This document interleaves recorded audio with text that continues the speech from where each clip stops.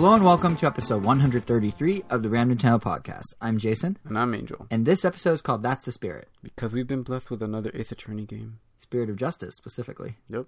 It's been out for a week? Actually, yeah. It's been about a week. So I imagine it's a situation where you haven't fully played it yet, so you're more early. Yeah, I've definitely done with more than half the game. And while I definitely can't talk about it, I feel for these kind of games, you definitely want to...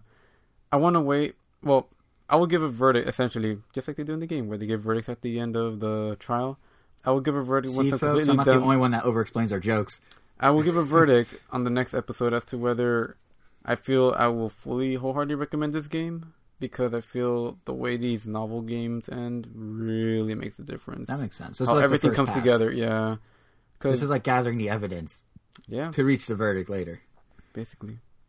And, you mentioned, next episode we'll do that, but it's kind of funny because I feel like a lot of this episode is dictated by what we were saying last episode, too, where, I feel like we concluded last episode that there was probably going to be some sort of bombshell news from Nintendo. At the time, we thought it would be the NX reveal. It just kind of seemed like it would be, because, Tokyo Game Show is going on right now, and it all lined up nicely, but instead, the bombshell actually came by way of a surprise appearance at the Apple event, where Nintendo, for iPhone 7, where Nintendo unveiled a full Mario game for iOS with Miyamoto on stage and everything. So, I don't know, that seems like the most Nintendo-y thing to be like, oh, everyone's expecting us to reveal the NX, so instead we're just going to go crash Apple's conference and have our own thing. But the point I'm making is, because of that, they're now fully in, the spirit of their, that's the spirit with their IP expansion and their mobile expansion. When you put Mario on something, that's a big deal, and that's a big part of episode 2. So, to kind of bring this all together, it's episodes about Phoenix, it's episodes about Mario, it's episodes about the Pokemon Go news from the Apple event, it's episodes about Pokemon Sun and Moon stuff that's kind of interesting and different, including maybe the return of Pokemon Snap in a weird way, and some NPD numbers. So, for those who want to listen to a specific thing, use the timestamp. For those who want to hear it all, we're jumping right in. But before we get to Mario, actually, that's the big one. I feel like Super Mario Run is a big deal. But before we get to that, I did kind of want to talk about the thing Nintendo didn't announce, which was the NX. Oh? Yeah, so I feel like I was saying, I feel like there's this general sentiment that the NX will probably be revealed the week of Tokyo Game Show. All the press are there. It's in Nintendo's home country. You think so? Did they ever reveal anything at Tokyo Game Show? The Wii controller in 2005, when it was still the Revolution. They surprised everyone outside the journalists that knew they were going to go try it. And just one night, a night or two before Tokyo Game Show, it's just out of nowhere. It was all over the internet. All right, so is that trailer where the controller rises out the, oh yeah, I know what you're talking about. Yeah, that was Tokyo Game Show. Pretty memorable video. Yeah, but it But do they ever reveal? I mean, not that isn't big, but anything like a console scale, the controller. I don't know. I mean, that doesn't feel like. Well, that was important. the thing. Keep in mind. That was the whole purpose of the Wii. Yeah, but I know what you mean. They didn't have a full package. But keep in mind that E3 back in May of that year, they revealed the actual console. But then they said the controller is the real key to it. We'll show you at a later time. And then out of nowhere, they're like, here it is, the controller, the thing that actually matters.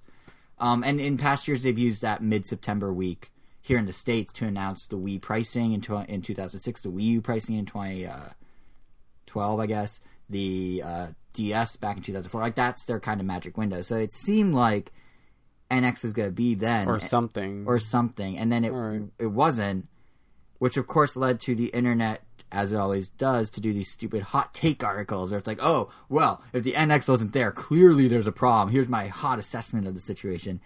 And I think the piece that really jumped out at me that I kind of want to harp on for a minute here, it's a bit of a rant, but it came from Forbes, where a contributor decided that because Nintendo's doing things differently than what the game industry tends to do, it must mean the NX is delayed. Because we thought we'd hear about the NX, and then we didn't. We're not wrong. Nintendo's wrong. And it's just we have a link to the blog post in we have a link to the Forbes blog post in our blog post around Nintendo.com for this episode for those who do want to read the article. But it just we're in this age where you can kind of buck the status quo, I feel like. We're in a generation where there are mid-cycle console updates. PS4 Pro was announced just the other week. Obviously, Xbox has Project Scorpio. These are things no one's ever done. So to then be like, well, if Nintendo's not doing the NX by this, that, and the next thing, clearly they're having trouble. That seems weird to me. The reason I bring it up is the contributor on this whole thing Where like the NX doesn't have a trade show to be demoed at. So because there's no demo at a trade show, clearly it's not going to be ready by March. Clearly they're going to delay it so they can bring it to E3 because it wasn't at Tokyo Game Show. And it's like, I don't know. I mean, like I feel like we've said this before, but I don't know if trade shows is important anymore. I mean, granted, this is the first. Clearly Nintendo doesn't think so. Yeah, and this is the first time Nintendo wanted to do it. He's right. Like, the Wii U was at multiple E3s. The Wii was at one E3 playable. DS was at one E3 playable. 3DS was at one E3 playable. Like, I get his point, but, like, it seems like where Nintendo is choosing to announce news, for example, going to Apple's event and announcing news there instead of doing it at a trade show, granted that's Mario, not the NX, but that sort of thing where it's like they set their own pace. That works for them. Like, look at Apple, like the prime example. Ever since the 90s, they've had their own events on their own terms. The iPod was announced like in a small theater inside Apple's headquarters on a random day. They just brought some press, showed it to them, and then it grew from there. What's to say NX can't do that? Like, it's not that hard for Nintendo to just gather the press and send them somewhere, and then once it's on the internet, it'll spread like wildfire. You don't need a trade show anymore. They're kind of less important.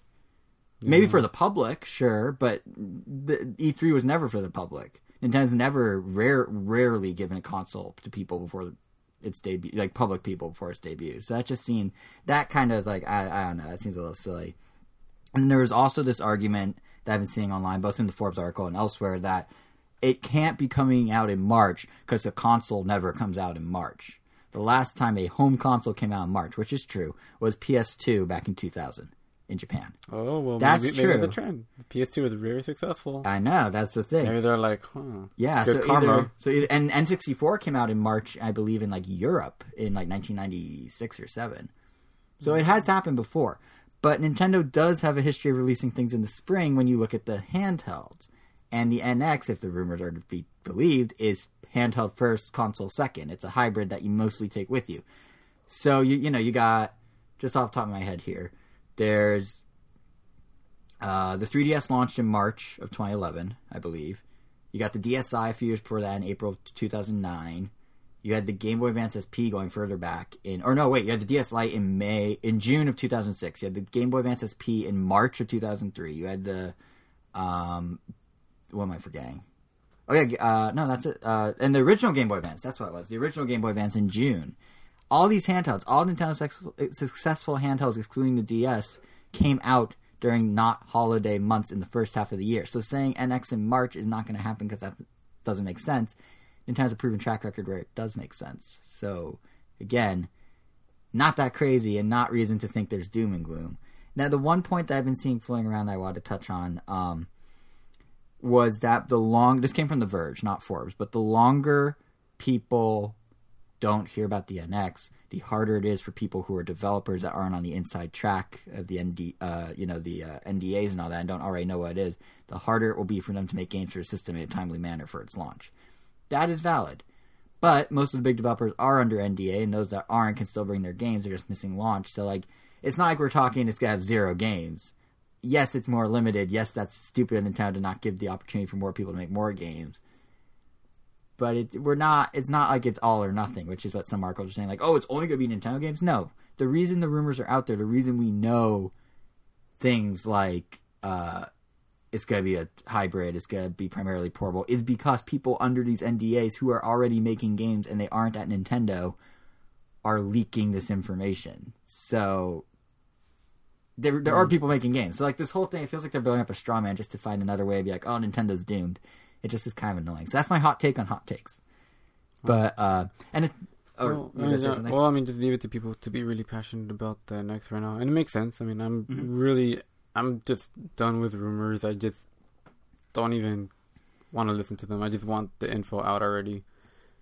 But yeah, I guess it's just 6 months away. We're really that close to the supposed launch. It's the official launch until Nintendo delays it, which I don't think they will. Because let's be frank, Nintendo has nothing in choice. Like they have 2 or 3 3DS games. They literally took away the only good thing they had going for this year. Yeah, away. So yeah, Breath of the Wild's gone. They have 2 or 3 3DS games.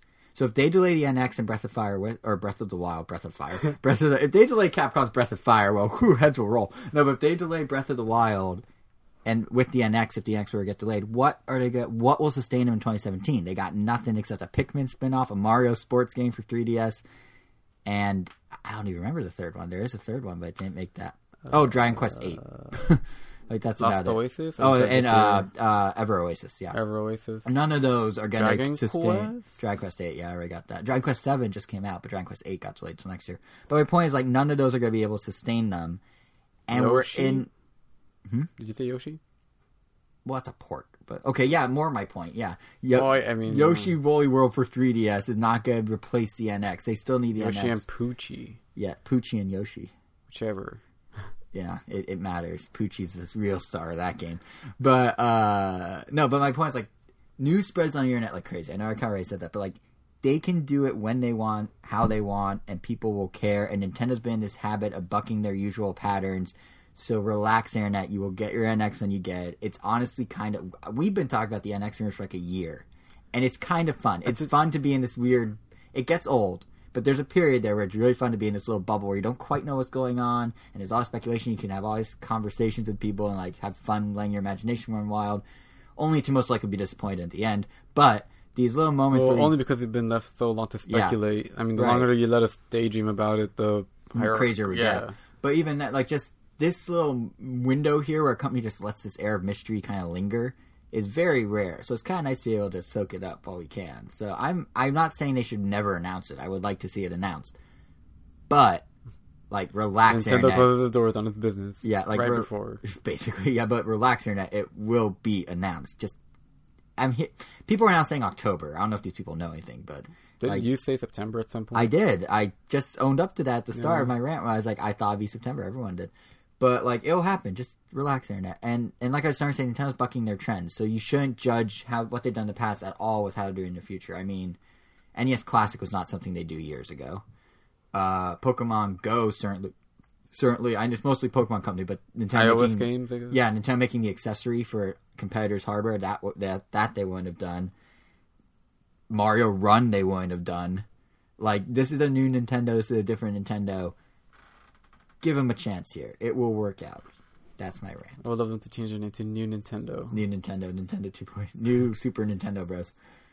But that does bring us to Mario Run, though. Thank you for indulging that rant. Yeah, so Super Mario Run were you following the press? Well, you don't really. Were you following the press conference live for Apple when the keynote for the iPhone 7? Honestly, stopped the moment they were going to announce the iPhone 7. No. But were you watching it live in the morning when? Oh no, I just watched it later. So I was sitting at my desk at work, and I was talking. I was like, kind of had an eye on. I didn't have the live feed. I had the live blogs like written out, and I was kind of like had an eye on that, talking to people. Out of the corner of my eye, I see a photo of Tim Cook with Mario behind him.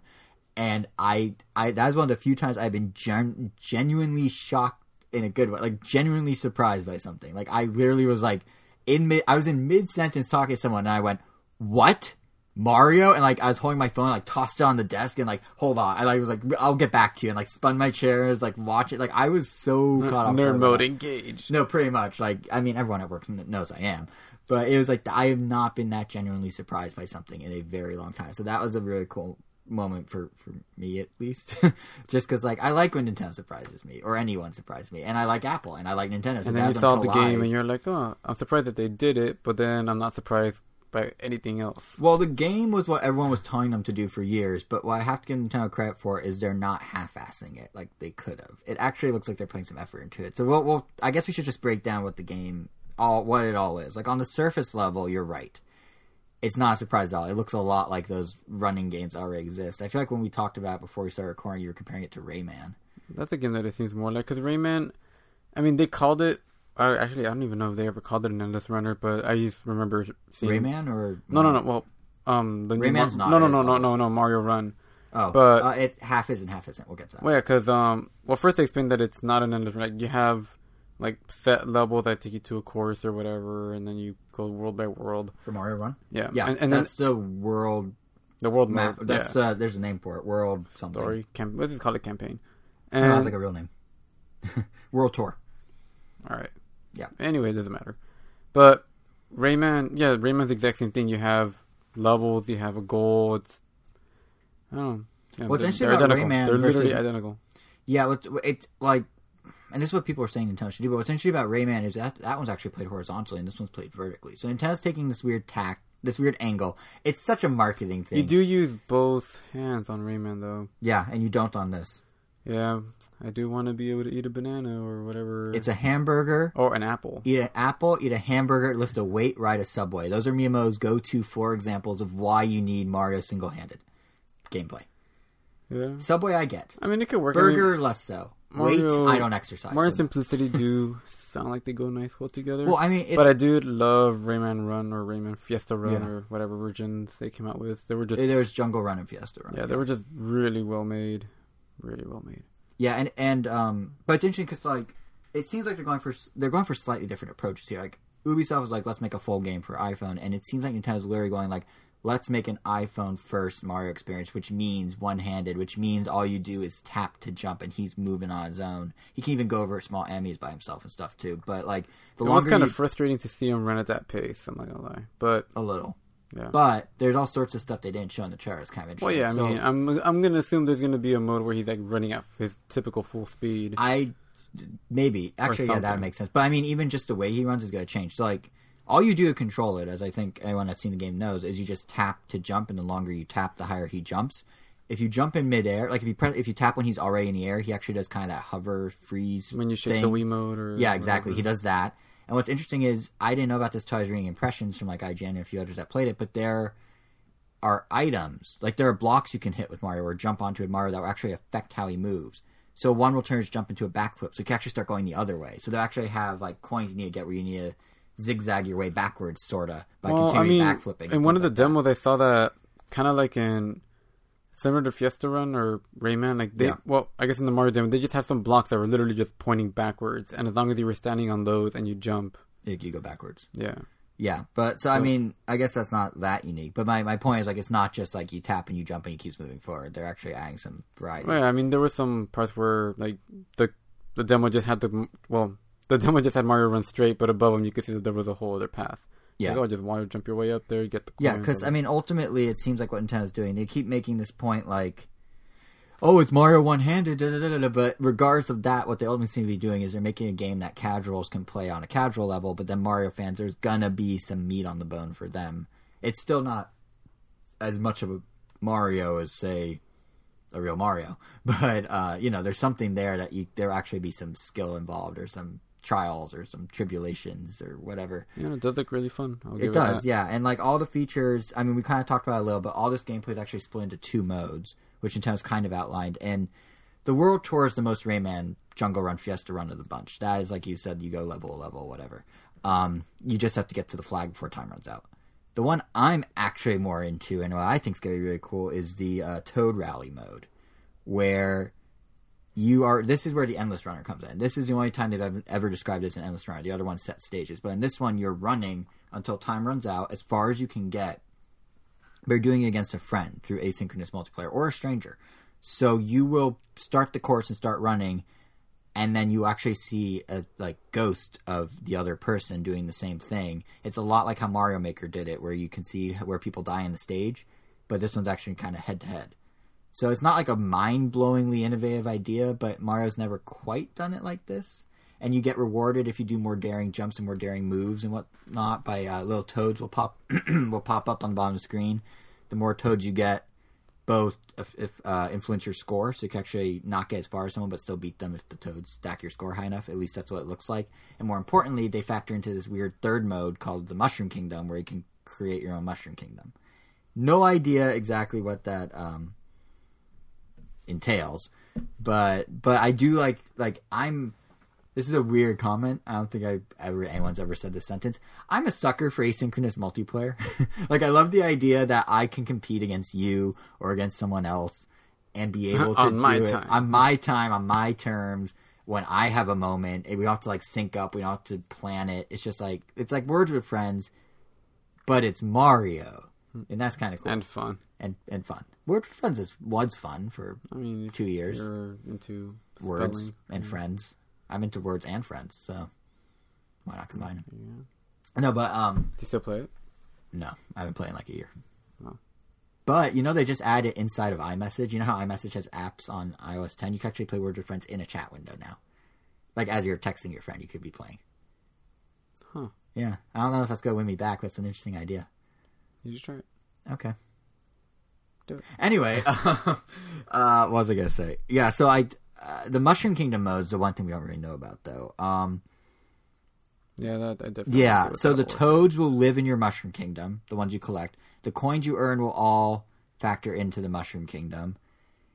But I don't know what the Mushroom Kingdom does exactly. Like, all the other stuff makes perfect sense. Like, World Tour introduces new level components. Those level components are then put into Toad Rally. So the further you get in single player, the more you see in multiplayer. Like The Sims? But what is Mushroom Kingdom? You get to build little houses and keep them happy, like... Perhaps. Like Roller Coaster Tycoon, except it's a little toads. Mushroom Kingdom, and... I don't know. I have no idea. Unless it's like a Chow Garden and you have to raise the toads, and eventually you can have little competitions with the toads, and then it becomes a toad-centric game. Then you have a whole other I would toad play app. that. I like the sound of that more than your Roller Coaster Tycoon. Toad Mania. I don't know what they could call it. Toad Garden. Just rip off Sega whole Fun Guys. I don't know. Well, the Fun Guys already exist. They'll be in Color Splash when it comes out in a couple of weeks. That's Paper Mario Color Splash coming this October. I swear I'm not a shill for Nintendo.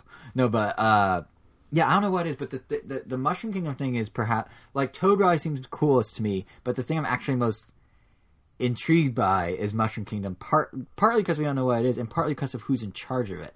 So Miyamoto was saying in an interview with someone, IGN maybe, that Hideki Kono is the guy that's running the Mushroom Kingdom part of the game. You may not know the name Hideki Kono, but he has a very big influence on the games you've played. He's in charge of Mario Kart entirely. He's like Nintendo's online gameplay guru. Oh, you pointed him out at E3 once. I did. We saw him at Best Buy when Nintendo did the E3 experience at Best Buy, yes. Yeah. But he...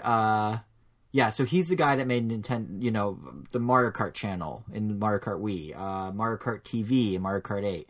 All that stuff and all the like most interesting uses of Nintendo Wi-Fi connection and then eventually Nintendo Network, that's him.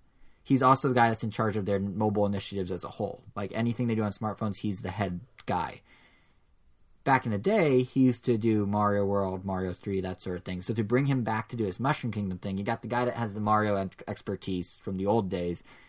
And he also happens to be the guy that has the online and interesting social play ideas. And he's hanging up this new Mushroom Kingdom thing. That, to me, makes it sound extremely interesting. I don't know what it will be. It's probably like what you're describing, but the fact that it's him, I'm on board pretty much immediately. It sounds promising. Yeah. It's also noteworthy that... so, like I said, he did Mario World, he did Mario 3, he did Yoshi's Story, he did Yoshi's Island. But it's also... interesting, and this is something Miyamoto did say to IGN specifically, that he's not the only like veteran Mario guy involved in this game. Like Nintendo's actually putting some of their top people on this. It's not a quick cash in, it's not strictly a marketing thing, they're actually trying. So it's Kono, it's Miyamoto, and on top of that it's also Takashi Tezuka. Takashi Tezuka has been the director of all the new Super Mario Brothers series from 2006 till now, and he's been making Mario games since the NES Marios.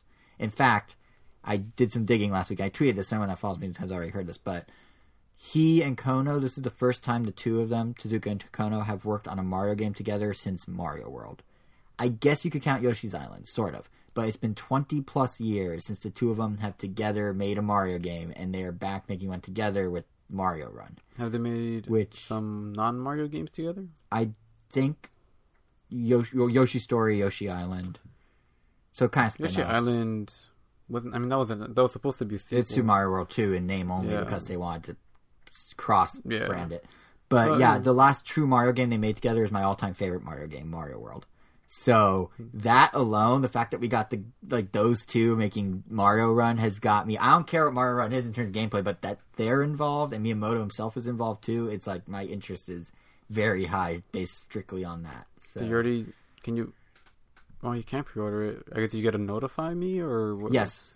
So they don't have a pre-purchase equivalent. Yeah, they do. It's the notify thing, and that's what's kind of interesting. Is like Apple seems to know, like I'm making it sound like this a big deal that these guys are working together, and Nintendo's obviously making a big deal in the sense of like, oh, it's our first iOS game with Mario. We're gonna release stickers on iMessage. We're gonna promote it like crazy. The website's already up, but even Apple seems to think this is a huge deal. That notify thing that you're talking about, like for pre-orders, so to speak. They've never done that on the App Store before. They have never on the App Store promoted a game you could not download right then and there, or an app that you could download right then and there. The fact that it was the featured app, like on the top banner and under Games We Love, and is still under Games We Love with the iPhone 7 launcher, there's going to be a ton more eyeballs on that landing page. They've never done that before. Either the game's out, or it's not in the App Store. This is new for them. And I think that really speaks to how big of a deal this is. They had Tim Cook quoted in Nintendo's press release about Mario Run. Tim Cook does not randomly go like, "Sure, random app developer, let me write you a quote for your press release." Like, this is big. I mean, obviously it's big when they bring Miyamoto on stage at the start of a press conference, and the biggest applause the entire keynote was for Mario and Miyamoto among Apple fans. The Apple fans cheered loudest for that. Nintendo almost stole the show. Yeah, it became a Nintendo Direct. Because they had Mario and they had Pokemon, which we'll get to in a bit. But it was weird. Like, it was great. They hijacked it, and I loved it. As someone who loves both companies, this was perfect for me. But it was just like, yeah, it became a Nintendo Direct. But, yeah, to your point, though, about, like, the pre-order thing, yeah, so I, of course, I set the notification. I set within 30 seconds of it going live. Like, I saw the App Store's tweet, and I'm like, boom, done. I mean, I'm sure you'll know the moment it's live, whether... Of course I will, yeah. I'm really excited for it, though. Like, I don't expect it to be, like, you know, the craziest thing ever, but it does look fun, and it has some real talent behind it, and it shows that Nintendo's actually putting a lot of effort into this thing. At the end of the day, that's all it really needs to be, just a fun iPhone game you could play. Right? Yeah, I mean, that's all I really want. Yeah, I definitely don't want something that will keep me playing it for, like, I would even say, like, over 15 minutes, really, because after that, well, not only will you be draining a ton of battery, but I feel like if I'm already spending that much time on the phone, then I should already be at home or not on my phone. And I think that's honestly why... Like, I should never be on my phone for that long. That's why I got rid of Hearthstone from there. Right. And I think, honestly, that's what's so sort of subtly genius about this Mario Run thing, is Nintendo's catering it to smartphones. Like, everyone's like, oh, it's so simple, it's so dumbed down. But, like, they're not just phoning it in. This is a game, no pun intended, but they're not phoning it in. This is a game that they have clearly gone, what makes sense for smartphones? How can we make it work for smartphones? Because, like, Miyamoto was saying, I think it was with The Verge this time in a separate interview, but he was making this whole point about, like, you gotta cater to the audience. You gotta build for the platform it's on. Like, the same way that Nintendo makes crazy new things, like motion-controlled games for the Wii, or games that use Rumble Pack and Control Stick for the first time on N64, the hardware they're working with is iPhone. The reason they're working with iPhone now is strictly because kids kids no longer... This is a point I didn't even think of, but it's a really good point. The first video games kids used to play, like in our generation, were probably on a Nintendo system. The first games they play now are on an iPhone. So Nintendo needs to go where they are to, like, indoctrinate them into the cult of Mario, so to speak. So when they do that, they need to make it make sense for the platform. He cited, like, Pokemon Go makes sense on a smartphone because you have the GPS with you at all times. Like, Nintendo did stuff with GPS in the past, like the BSSNES or whatever it's called, the satellite service. They did all sorts of stuff like that. Never really worked. But when it's built into the phone and you have access to it, make it match up. It makes perfect sense. So similarly, Mario, they're going, okay, how does Mario make sense on a phone? It makes sense when you do it in very short gameplay that's really easy to play while you're kind of just holding on to something or looking at your phone. So one-handed. It makes that gimmick seem less gimmicky when you think about, like, it's catered to that specific situation and that specific product. Makes sense. So it does make sense, yeah. But I mean, usually those are the games that are the best on iPhone. I mean, they have a port of BioShock on iPhone. I bet you can imagine how that good is. Yeah. How good that is. Yeah, and I mean, on the flip side, like on the complete opposites and like reversing what you're saying, like if Nintendo put Mario Run on a 3DS or Wii, we'd be like, what is this? Why would I spend $40 on this game? It doesn't make sense. And Miyamoto said in that same Verge interview, they prototyped this type of Mario for consoles, and it was not something they wanted to do. It didn't make sense. And on the I could see it working on the 3DS when you have the two screens. But the issue with that is going to be outside. It's going to be Yoshi Touch and Go 2. Right, and no one liked Yoshi Touch and Go because it was too simple. Now, if Yoshi Touch and Go was on iPhone, it could actually hold its own, I feel like. Yeah. It's all about the context of what the game... Especially because you'd be able to draw clouds earlier above the screen. Yeah, so, like, it's not so much... Because everyone's looking at this like, oh, it's like a dumbed-down Mario. And I would argue, yes, I mean, obviously it is dumbed down, but it fits its platform. So when we play it in December when it comes out, we might say, oh yeah, this would be horrible as a Wii U game, but it might be perfect for 2 minutes here, 2 minutes there, like you're saying, avoiding the 15-minute conundrum where you're playing Hearthstone forever and your battery's dying because Mario's made, it's literally custom made for like 2-minute bursts. Yep. The one issue I have with it, can we please get rid of the new Super Mario Brothers art style? They've been using those exact same assets, not the music so much, but the visuals they've been using for a decade. The original New Super Mario Brothers came out in June 2006. It is, or sorry, May 2006. Definitely not new. It is now September 2016. I think we can maybe get a slight tweak of those visuals. I don't know, cell shade them. Make a Mario World in 3D. I don't care. Just we've seen that so many times. I mean, I guess for saving money, but like for all the things they seem to be doing right with Mario Run and catering it to the platform, that just definitely looks to me like a budget saving thing where it's just like, okay, yeah, yes, that is Mario in 3D. We've seen it a million times. We've heard a ba in the music a million times. Just move on. Do something different. Overlay it with something. I don't care. But are we in the minority actually when Probably. it comes to the iPhone? Oh, most definitely, actually. Yeah, so I mean, I get why they're doing it, but it's just yeah. kind of like, for us hardcore No, fans, yeah, for us it sucks, because, I mean, yeah, like you said, we've literally gone through that so many times, but at the end of the day, the majority of the people, and like you said, in order to indoctrinate all these little kids who's going to play this for the first time, like, yeah, they're not going to care. If anything, this makes too much sense. Yeah. Which usually Nintendo doesn't do when it makes too much sense. Yeah. But it's Nintendo. It's Mario Run. That's true. But the one thing we haven't talked about, so we talked about the game and why, like, it's for the indoctrination, but I feel like, yeah, there's another thing I was going to say, but I don't remember what it was. Sorry. I lost my train of thought. Oh.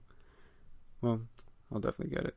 Yeah, I mean, I'm unless it's, well, I mean, this has set price, so I don't even know. Are you expecting it to be over $10? No, they'd be dumb. Yeah, that's the other thing I was going to say. It's kind of interesting. Is they're also staying true this whole thing is Nintendo staying one price very true for your entire.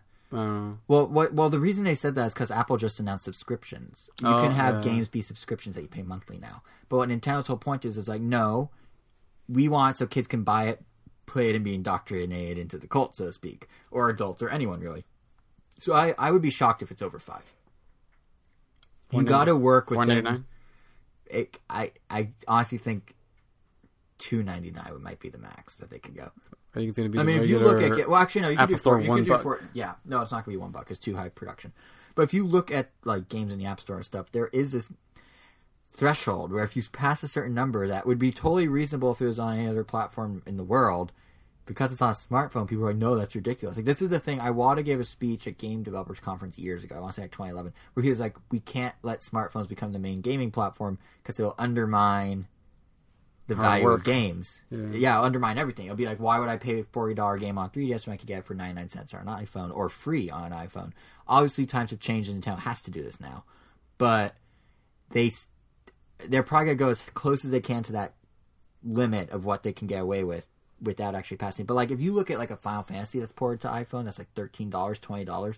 How many of those do you think people buy? How many people do you think buy them? I don't think it's that many, because like, that's a lot of money for a smartphone game. And even though that sentence shouldn't be a thing that is said, like, it shouldn't matter just because it's on a smartphone, it should be cheaper because it's still, you're getting a full Final Fantasy 7 or a full Grand Theft Auto or whatever it may be, or a full BioShock, to use your example. Fact of the matter is, like, people have it ingrained in their minds that they have to pay less. So Nintendo has to play ball at least as close as they can to the max possible limit. So I'm guessing 5 at most, 3 most likely, maybe 4. We'll see in December. That's just kind of my gut. Guess we will. But I did remember the other thing I was going to say, and that is... The other thing I was going to say is that it's funny because this is what people have wanted from Nintendo for so long. They have gone third party. But the thing is, they're doing it on their terms. Everyone's like, oh, Nintendo needs to develop for other systems. Like, I want Mario on PS4. And Nintendo's like, no, you're right. We do need to develop for other systems now. We need to do the indoctrination. But we're doing it on our terms. We're Nintendo. We do it how we want to do it. And, it kind of makes sense. Like, it is Mario on iPhone. It is exactly what people wanted. But it is the Mario on iPhone that is not the full Mario. It is just enough Mario that you will go... oh, hey, I want real Mario, and then possibly go buy an NX and play real Mario. It's the perfect, like, triple threat. It's a marketing tool to expose Mario. It's a it's a self-revenue generating game because you buy it, and it's a Trojan horse for Nintendo. And the reason I say that is because Miyamoto was telling Time Magazine, or at least on their website, that Mario will link to my Nintendo, which is something we knew Nintendo's going to do with all their games, but he made it very clear, your friends in Mario Run are your friends on my Nintendo, which means, in theory, by sometime next year, your friends in Mario Run are your friends on Miitomo. Your friends on Mario Run... So we already have 50 plus friends on there? In theory. Do you have that many in Miitomo? Oh, did you say... My Nintendo, not Nintendo Network. My Nintendo. Oh, never mind then. Yeah, so it'd be any friend you have in Miitomo, any friend you have on your NX, any friend you have in the Animal Crossing app once it's a thing, and any friend you have in the Fire Emblem app once it's a thing, any friend in the Super Mario Run once it's a thing. It's all one pool. So now people will not go, oh, cool, I'm going to go buy Mario on the NX and play it there, but they're going to go to Mario on the NX and go, oh, cool, all my friends from my iPhone are here. It's one big ecosystem, which is something Nintendo said they're going to do, and Miyamoto's now confirming, yes, this is it. So we got Nintendo literally just piling on all these different things. They're like, okay, yeah, we'll be third party, but we're going to rope everyone back to our stuff through ABCD, or I guess ABC in this case. So it's very savvy of them. Like, people were so hung up on, or gamers, I should say, like the hardcore gamers are so hung up on, oh, this looks overly simplified and whatever, that they kind of just skipped right over the fact that this is a very smart move for Nintendo. Investors got it. Investors understood. I mean, their stock went up 29% right after it was announced. 29%. That's by a third. That's nuts. And like their analysts there now, yeah, and there are now analysts that are saying like, oh, it could possibly have over 1 billion downloads. I don't know about that, but yeah, like this could be big. And I mean, Miyamoto being on stage at an Apple keynote spoke volumes that Nintendo's taking this very seriously. It wasn't just a little like, you don't put your star developer who is like literally like the reason people buy your systems on a competing platform stage unless there's a reason. And the reason is they need to do this. This is their bridge that connects the current audience with their future platform. I could easily see this having a longer, I guess, lifespan on your phone than Pokemon Go did. Yeah, in theory. But I don't know. It definitely seems so, especially the way Pokemon Go is going. Yeah. But yeah. The one thing that's kind of a bummer though, in all the hubbubaloo of Mario Run, Nintendo quietly delayed the Fire Emblem app and the Animal Crossing app. They were both supposed to be out this fall. Now they're sometime next year. They literally blame Mario Run. They're like, oh, well, Mario's more important, so we're putting him first, which makes sense. But like, I made this crack on Twitter, but it's totally true. Like, basically how they did this, because it was at the same time they announced Mario Run, is they're like a magician. So it's like they're like razzle dazzle over here. Like, you know how a magician, they have a deck of cards and they distract you in one direction and then shuffle the cards elsewhere. Yeah, exactly. It's misdirection.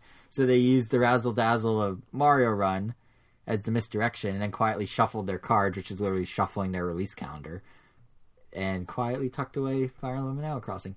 So whatever connectivity stuff that Animal Crossing app's going to do with New Leaf, I guess we won't see it till next year, even though the New Leaf update comes out in December.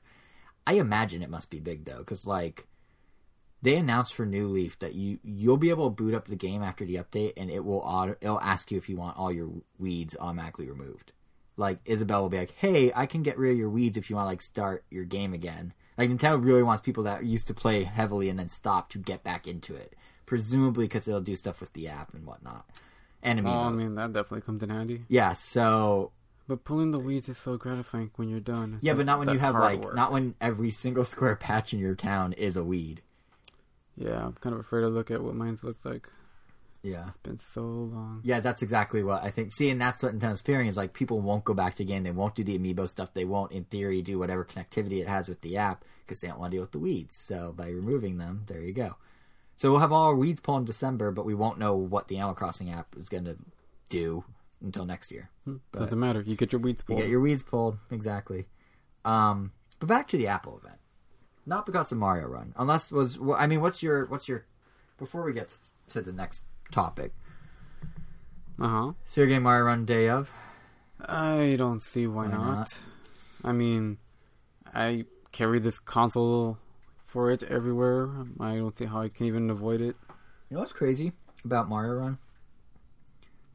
is the most powerful hardware Nintendo has ever developed for. The iPhone is literally the most advanced gaming platform Nintendo has ever made a game for. That is weird. The iPhone 7 specifically. The iPhone 7 is like the power of like a somewhere between PS3 and PS4. Obviously, Wii U is nowhere near that. Yeah, it's like it's kind of weird to think that the first time Nintendo's had this much power is because they're developing for someone else's system. But here we are. And you know what they use that power for? Reusing New Super Mario Brothers assets 10 years later. But well, then it's how much different from when they revealed New Super Mario Brothers U. Exactly. Like, oh, here's our first side-scrolling and Mario it's game for the Wii U. Cleaner looking. Yeah, like it's a crisper Mario U. Yeah. I mean, well, except that Mario one, Brothers. except those 2 levels where they had the paintings in the Starry background, Night, and it looked really nice. But then the rest of the game did not, and you're wondering why, and Nintendo never gave a reason. Yeah, that was a weird game. That was a fun game, but it was definitely a cash. It was definitely like a rush for launch cash-in situation. Yep, definitely. But yeah, so Mario Run was one of 2 things Nintendo had at the Apple event. I still can't believe how much they took over this Apple event. But the other was Pokemon Go. Specifically, they had a whole segment about how Pokemon Go is coming to the Apple Watch. And I feel like this is significant, not just because... I mean, is that a big deal for you, or you don't really care? Well, first of all, since Pokemon Go was announced a year ago, I kept saying it needs to come to the Watch. I kept saying I want it on the Watch. I kept saying it should be on the Watch.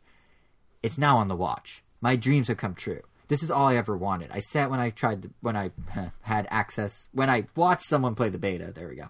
I said it when the game came out. I said it multiple times. I'm not the only one that said it. I'm not trying to say like I inspired it, but this has been my one wish and it came true. So I'm very happy. But I think it's also significant because they are at a very crucial period right now because there's a general waning interest in Go. Like I know you had thoughts on that your Go situation is pretty much petered out. Yeah, I don't even have the app on my phone anymore. I haven't had it for about, I guess, a month now. And it's funny because even though we had that bet going, I don't know, like, well, it honestly doesn't really help that I never really found catching Pokemon that fun to begin with because I never even did that in the mainline games. Yeah.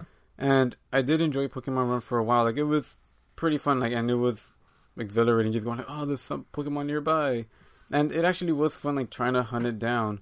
But they kind of took that away, too. And then even when they gave you the more advanced radar with the Pokestops, I feel that still takes away... rolled out fully yet. No, yeah, but I mean, like, when they do, like, if it... Like, oh, there's this Pokemon that's just near this Pokestop. You're just going to have to wander around blindly around it. I don't know, that wasn't as fun and as actually trying to find it, like, just hunting it down, so to speak. I don't know, it feels like it takes away that hunt and that... I don't know, special drive that it once had. And also just the fact that some Pokemon are exclusive. I went to Japan and I didn't even find a Farfetch'd. And that's the only place they are. Yeah, and if we're competing to, like, first one to catch on 150, it's going to take a long time, and I don't think I will have the patience. Yeah, I don't think I'd be able to catch all 150 either. So, just for those who do remember, back when it first came out, Angel and I had a bet that, I don't remember what the prize was. Basically, we had to race to see who could catch them all first. That's never happening. Yeah. I hate to say. But, I mean, the thing is, it's not just you either. Like, I've definitely been playing less for sure these past few weeks, months, and apparently we're not alone. What about your coworkers? How many of them actually played it? Everyone's playing at one point. Now it's like occasionally 2 of us, maybe 3. Yeah, from like down from 11, and it's not just anecdotal. Like, even our friends that used to be very chatty about it have kind of gone radio silence. Yeah, but it's not just anecdotal. That's the interesting thing. Is so Slice Intelligence, which is an analytics firm that we were citing back in the prime of Pokemon Go and talked about how all the high stats, they put out a new number. It's the player base of Pokemon Go has dropped by 79% compared to its peak. 79%. Now, to be fair, they announced at the Apple event, they being Niantic, that Pokemon Go has been downloaded over 500 million times. 500 million times. That might be where that estimate that Mario could top 1 billion came from, that one analyst had. But 500 million times it's been downloaded. So even with a 79% or drop... multiple people downloading it once. I mean, multiple copies being downloaded. Yeah, but how many times does that happen? Let's be realistic. How many people have multiple phones they're putting it on? These are... Including iPads? Sure, but not that many people. You can't really use it with the iPad unless you have cell service on your iPad and walk around with Some people your iPad. do. Yeah, that's true. I saw that at Comic-Con a few times. There were a few kids that had, like, it was like their Game Boy Advance. They just had, like, an iPad mini. They were playing games, and someone had a regular iPad, and it definitely had 3G. Right. Some were just surfing. Oh, so I guess they were. But okay, so maybe there's some duplication, but still, the player stats come from, I think, access to the app on individual devices as well. So it's probably 1-to-1. But yeah, 79%. That's a large drop.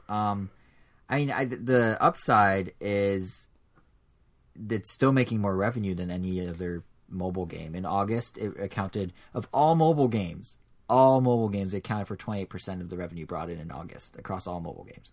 That's almost a third. So even with that huge drop, it's still making money, which means there's still hope that Niantic can keep these what's known as monthly active users, or MAUs.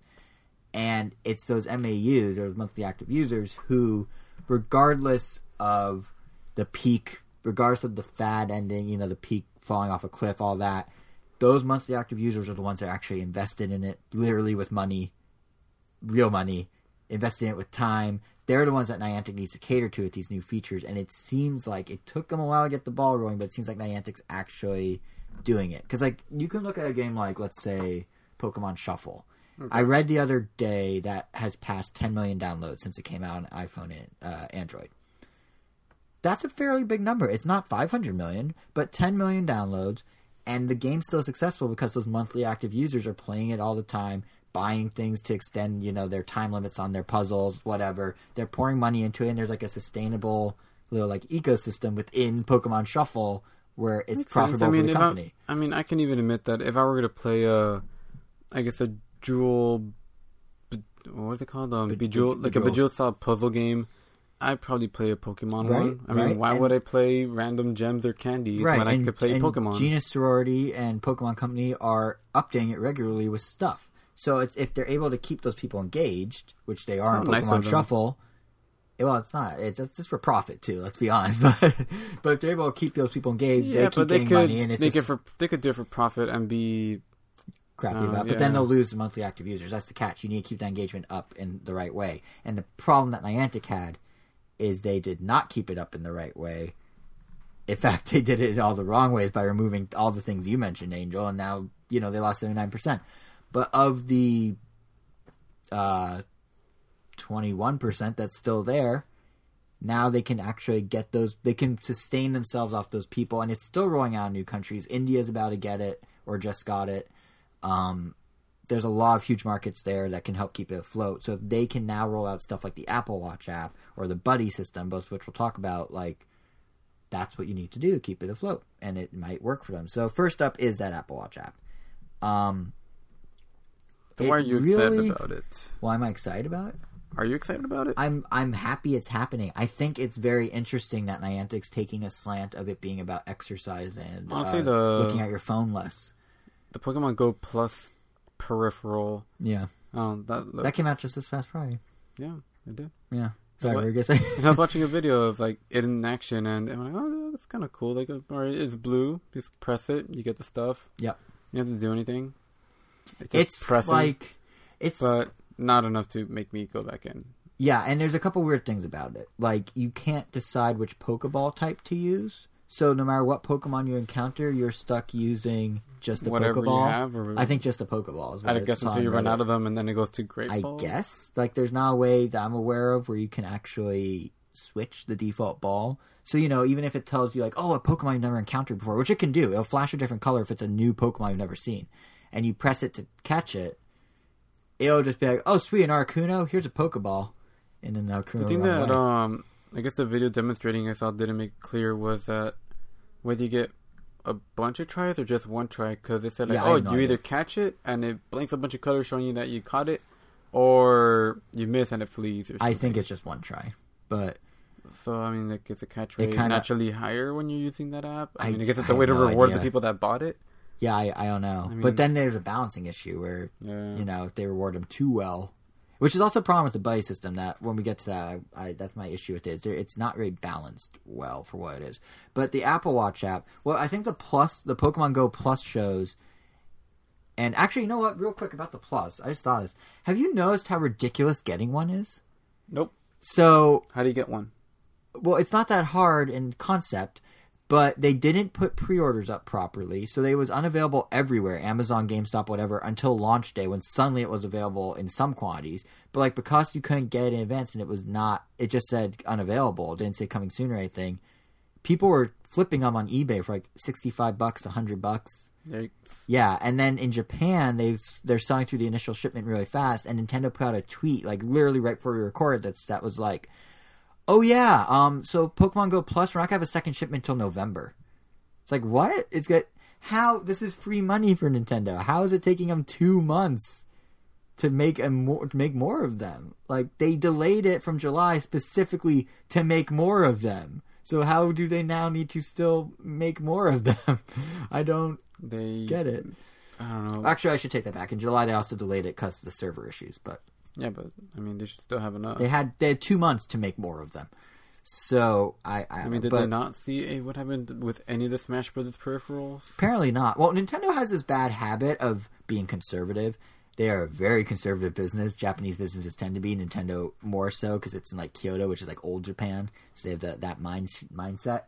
So they will always make the bare minimum, which is why we see amiibo shortages, which is why we see the GameCube peripheral shortages for Smash, which is why we see now the Go Plus shortages. But it's just like, Nintendo, snap out of it. Like, just live a little.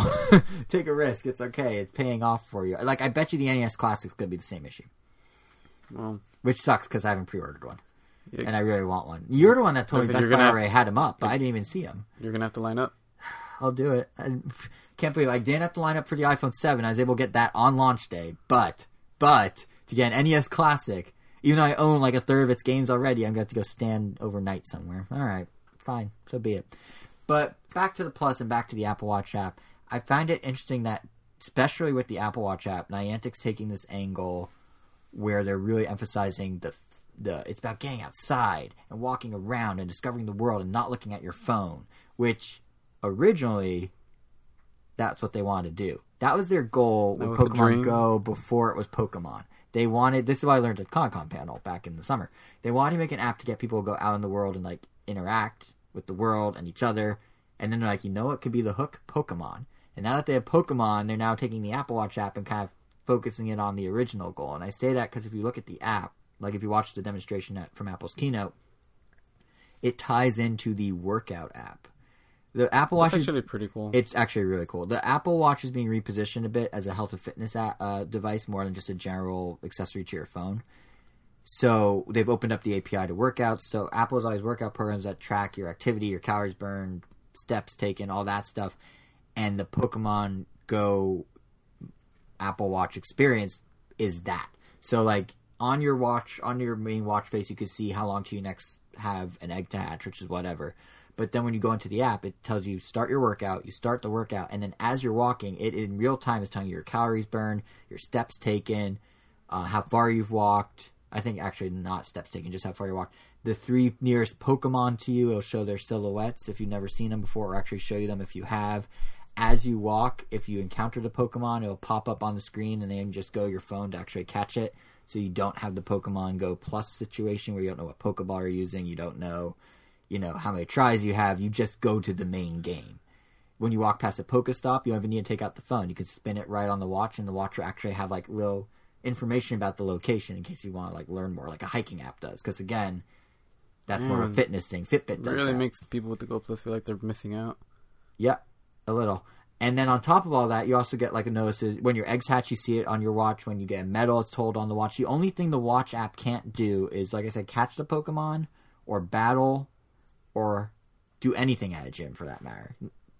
But it does everything else. So it really does. This seems like this is what Niantic wanted Pokemon Go on a smartphone to be. But then they noticed people were just staring at their phones while walking and then getting hit by cars and whatnot, or walking off cliffs, which really happened in San Diego. Staring at the wrist. Yeah. So you don't even need to. It'll ping you. It'll vibrate. It'll ping you. You don't have to look at anything. That won't stop people from being impatient.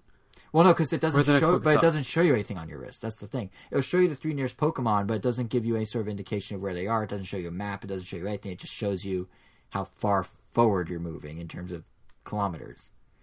So there's nothing really to look at as much. So it's kind of ingenious. Like it'd be cool if it had some of the other stuff, but like it's still a huge step in the right direction in terms of making it easier to play Pokemon Go. And I feel like I'm really looking forward to having it on my Apple Watch. I feel after 2 years of having this watch, year and a half having this watch, it's like it finally has a purpose now, and that purpose is Pokemon. Because, I mean, I love the thing. I love my Apple Watch, but there's really no purpose to it. Did you ever use the burrito button? No, I never got the Chipotle app. I want to see it used once. I can make that happen. We can arrange that. But, yeah, it seems like a much less obtrusive way to play Pokemon Go, which is better in the long run. And it presumably won't kill your battery, but who knows? That's always a plus. Yeah. I definitely can do less with programs that kill my battery.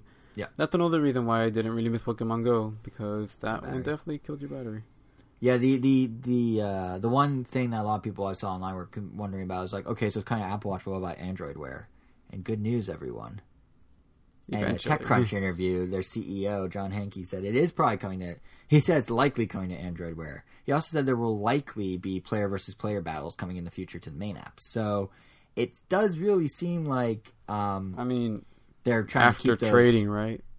Presumably, yeah. But it does seem like Niantic's actually trying to get people to use this thing again, the whole active user thing. The other half of them trying that recently, at least, is the buddy system, which at first, to be honest, I thought was a friend feature. Like when they announced buddy system, like I saw the tweet, I'm like, oh, friendless, that's awesome. And then I click it, it's like, oh, it's just a Pokemon that stands next to you. So I've been trying it, which is pretty cool, and I feel like something that should have been there from the beginning. It is cool. It's cool, but it has issues. So this is another example of how they're really trying to, at this point, keep those monthly active users. I mean, it's not really cosmetic, which is, I thought was fine, if that's all it was. No, there's a purpose to it, but the purpose is kind of weird. So how it works, first of all, it's smart because a lot of people, I don't even know where to begin with this. Okay, so how it works is this. Basically, I guess you wouldn't know because you haven't played it. But how it works is that you get to assign any one individual Pokemon you have in your roster that you've caught to be your buddy. He will appear on your trainer status screen. He will get a special indication in your Pokemon list, but he will not appear on the map with you. What it does is it just tracks the kilometers that you walk when he's your buddy. And if you hit a certain goal, somewhere between 1 and 5 kilometers, depending on the Pokemon, you will earn a candy for that Pokemon. So the idea is, a lot of active users were probably complaining, hey, I basically have the same routine most days. I'm walking around work, I'm walking around home, I see the same Pokemon, but I do have a Charmander I want to turn into a Charizard, can you help me?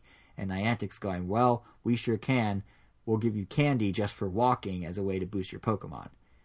The issue that I have with it is you get a single piece of candy regardless of the kilometers walked for that Pokemon. So, like, one Pokemon, a Caterpie, only requires 1 kilometer and you get a candy. Charmander might require 3 kilometers to get a candy. So if I have a Charmeleon, which I do, and the Charmeleon has what is it? I think 77 candies left until it can evolve into Charizard. All right. And I get 1 candy every 3 kilometers. Do you realize how much I have to walk in order to turn that Charmeleon into a Charizard? Like, the idea of this is great, and it addresses an issue that I think is causing a lot of people to leave the app. But I think they can maybe give a few more pieces of candy, just a few. Maybe double it. Maybe do 2. Maybe do 4. I know. You get cavities? Nah. But I know that, like, they don't want to skew it too far in one direction and throw off the balance of the game, but I feel like it's balanced too much in the wrong direction right now where it's still too difficult. Like, a hair more would be useful. It's a great idea, though. Like, I'm glad they're implementing it, but it's just like anything more would be useful. Because I don't see that many Charmanders. I really don't. And, like, well, yeah. You're going to have to find their nest. I mean, I have caught, like, 4 around my office. I think there's a nest near my office, but it's still pretty rare. Oh, you meant pretty. No, it's still pretty rare. One actually kind of cool thing about the buddy system is a little Easter egg for those who don't know. If you have a Pikachu and you walk however many kilometers, it'll actually hop on your shoulder on your trainer screen like it does with Ash in the cartoon. Only Pokemon that does that. Yeah. What a nice touch. But I gotta give Niantic credit, though. Like, even though this might not be perfectly balanced, like, their messaging's been on point. Like, they're a lot better now than they were. They announced the buddy system in advance and then rolled it out pretty quickly thereafter. They've been posting thank you notes to their current, like, active users for sticking with them and being part of the experience, and they keep promising new things. They've been very transparent about the Go Plus and how it works. They, mostly transparent. It seems like now that the chaos of the server issues has gone down, they're actually able to properly communicate with their players, which was something so critical. And I remember I toured them in like August about how they failed at that here on the show. But it's like they're actually doing everything in their power to keep those monthly active users, and that's good because they need to. You know, Apple Watch, buddy system, all that. It's really a good step in the right direction. And I think if they keep that up, and if Pokemon Sun and Moon does have connectivity with Go like they promised at one point, it's around the launch of Sun and Moon, there could be, not going to be 500 million again, but there could be a second win for Go. Because it can, the same way that Pokemon Go, if they keep improving the app as they are and they get to Diamond and Pearl Land, then you're in. Well, I need to get that chat taught. That's true, right. It's mandatory. It's not even a question. Right, because I'm just thinking... So I'm hoping they get that far, and by then the app is truly amazing. Which, I mean, it always has had potential. It just kind of, like you said, it just kind of squandered it early on, and now it's... Now they have to build it back up. Yeah. But what doesn't kill you makes you stronger, exactly. Right. And I honestly feel like the same way that Go had a halo effect that boosted sales of the 3DS and older Pokemon games, Sun and Moon can have a Go halo effect where it draws more attention back towards the app. So it could be a two-way street. Well, but I mean, time will tell. That's not till November. So hopefully by then the Apple Watch app will be out. They said fall, but we shall see. Speaking of Sun and Moon, however, Pokemon Go isn't the only Pokemon game that had new announcements. Outside of Apple's event, the one piece of Nintendo news announcements outside of Apple's own conference, still bizarre that happened, but great, is that Pokemon Company is trotting out all sorts of interesting things about Sun and Moon as we get closer to launch. And I don't just mean like Pudgy, Alolan, Raticate. I mean like actual things that actually affect Pokemon in new ways that it's never done before. So, my personal favorite is the Pokefinder, which is essentially Pokemon Snap 2 in everything but name and in depth. Probably not as deep. But how it works is inside Sun and Moon, you will have opportunities in certain areas to take pictures of Pokemon, just like in Snap, and you'll be rated just like in Snap. But instead of it being like a professional photographer, they modernized it, so you're now rated almost Instagram style, where you get a bunch of thumbs up and a bunch of comments from random fake people to determine if you took a good photo or not. And you can go in certain places and like take artsy photos and that sort of thing, and get certain Pokemon, you'll be kind of assigned things. It's very Pokemon Snap-esque, but as a minigame. There are a few things that I thought were kind of concerning. I mean, well, the minigame looks great, but there was a scene where they were taking pictures of a Dragonite, and the frame rate looked pretty bad. So either... Yeah, that's true. I'm hoping that's... I mean, I wish it wouldn't look like that no matter what, but I'm hoping that's how it runs on the regular 3DS XL or 3D. Right, opposed to the new. Yeah, I mean, I'm the one that'd be stuck with the regular 3DS, so I'd have to deal with that frame rate, but ideally, I mean, I would like their games to at least have a smooth frame rate, because that... I mean, even for that visual style, I mean, I feel like they shouldn't have to suffer that, considering... Yeah. And we have games like Monster Hunter, like sure you have one monster animated there, but it's a huge monster and it's so detailed and so well done, and this is just like a static image with one Dragonite in the background, and it looked like it was a flip book that was very slow. It looked like a fast PowerPoint. I'm not trying to be mean to Game Freak. I can't develop a video game, so I'm not saying it like as like you guys suck, but like I don't understand why Game Freak has so many issues with 3D games. Ever since they moved to 3D, there's been weird things graphically. Like, how does Sun and Moon... How is it like that? Like, how is that an issue that you're describing? It shouldn't be. Like, they work with the company that makes the hardware. It should be easy enough to optimize frame rates and stuff. It's just... It's weird.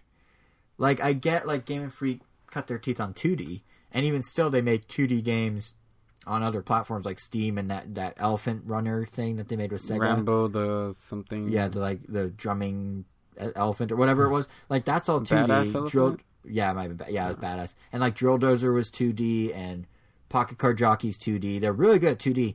I don't understand why they can't bring in... was practically 2D. I mean, it was like heavily shaded. It was polygonal, but it was like heavily cel shaded. Yeah, so I don't get why they can't just bring in people from Nintendo to help or whatever, but This seems to be a recurring theme since they moved to polygonal 3D for Pokemon.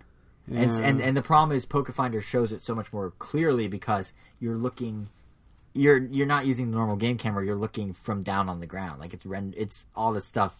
If you're ground level, so you actually see the stuttering and whatnot. But then again, Pokemon Snap on N64 was not the most smooth game either. It had its own stuttering. It was not. But that's not an excuse when you're comparing it to a game from 1999. Like, you can't be like, well, in 1999, you had, or 8 or 7. I think it might have been 7. We still love that game. So. Yeah, I love Pokemon Snap. So yeah, on a gameplay level, I think it's a cool idea. I'm hoping it's not just... I have this weird feeling that it's like in 2 sections in the game where it's almost like a Safari Zone equivalent, but it's for photos. I'm hoping it's a little more open-ended because that can be fun in and of itself. It's almost like a Picto Box and Wind Waker equivalent. Yeah, that was great. But... So... Yeah, but I don't know. They keep saying in limited areas. I would really like it if they're like, instead of like literally catching all the Pokemon, they could be like, oh, try to capture them all on film. So it's almost like a second Pokedex that you could collect. That'd be awesome. Wow. And like that would fulfill so many people's Pokemon Snap wishes. Or it might even be nice like if every Pokedex entry has like a spot right there for a photo of the Pokemon that you've taken. I mean, that would mean that you'd have to be able to find all of them in the wild, which is definitely going to be impossible. But yeah. You can open a portrait studio on one of the islands and then just have people bring in their Pokemon and have them pose very cheesily, like against a tree. Cheesy posing. I want to say that was a thing in Pokemon. Like there was like a portrait studio? Yeah, there's like a portrait studio, and I think, I don't know, like you see portraits of random Pokemon, but I think it was in Diamond and Pearl. But I think you pose your Pokemon, you like decorate them with stuff. I mean, obviously they're not moving, and it's not really Pokemon Snap, but like they've toyed with the idea of just having like an art gallery and a photo that you created on there. So I don't know. So maybe there's hope. Yeah. But so that's one gameplay change they announced. Another is what the actual difference between Sun and Moon will be. Some of it's cool. Some of it I'm like, are for real? Like that's really? So the cool one is it's not just different Pokemon. It's also the interactions you have with the Pokemon. So like when you encounter Totem Pokemon, when you're completing the island challenges and stuff, the actual Totem Pokemon you encounter will be different in Sun and Moon. Which is, it's a minor thing, but it's kind of like, oh, okay, there's actually that. Or like, depending on what time of day it is when you go down a route, you'll see different Pokemon. Now, you're thinking, okay, that makes sense. At night, it'll be different Pokemon.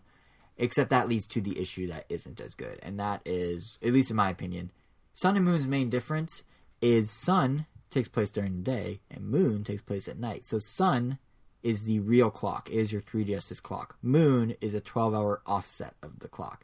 So if you want Moon, you're going to be playing a lot of nocturnal Pokemon, or you're going to be up at 3 a.m. just to catch the daytime Pokemon. Yeah. And to me, that seems kind of weird. It was always nice when the Pokemon just matched your clock. Like, oh, it's night here, it's night there. When Gold and Silver did it, it was awesome. Yeah. I understand the idea is like, oh, maybe you want the nocturnal Pokemon. We're going to make more nocturnal Pokemon. But it's just like, I don't need to buy a different version to do that. If I really want nocturnal Pokemon and I really don't want to stay up at 3 a.m., I could just change my 3DS clock.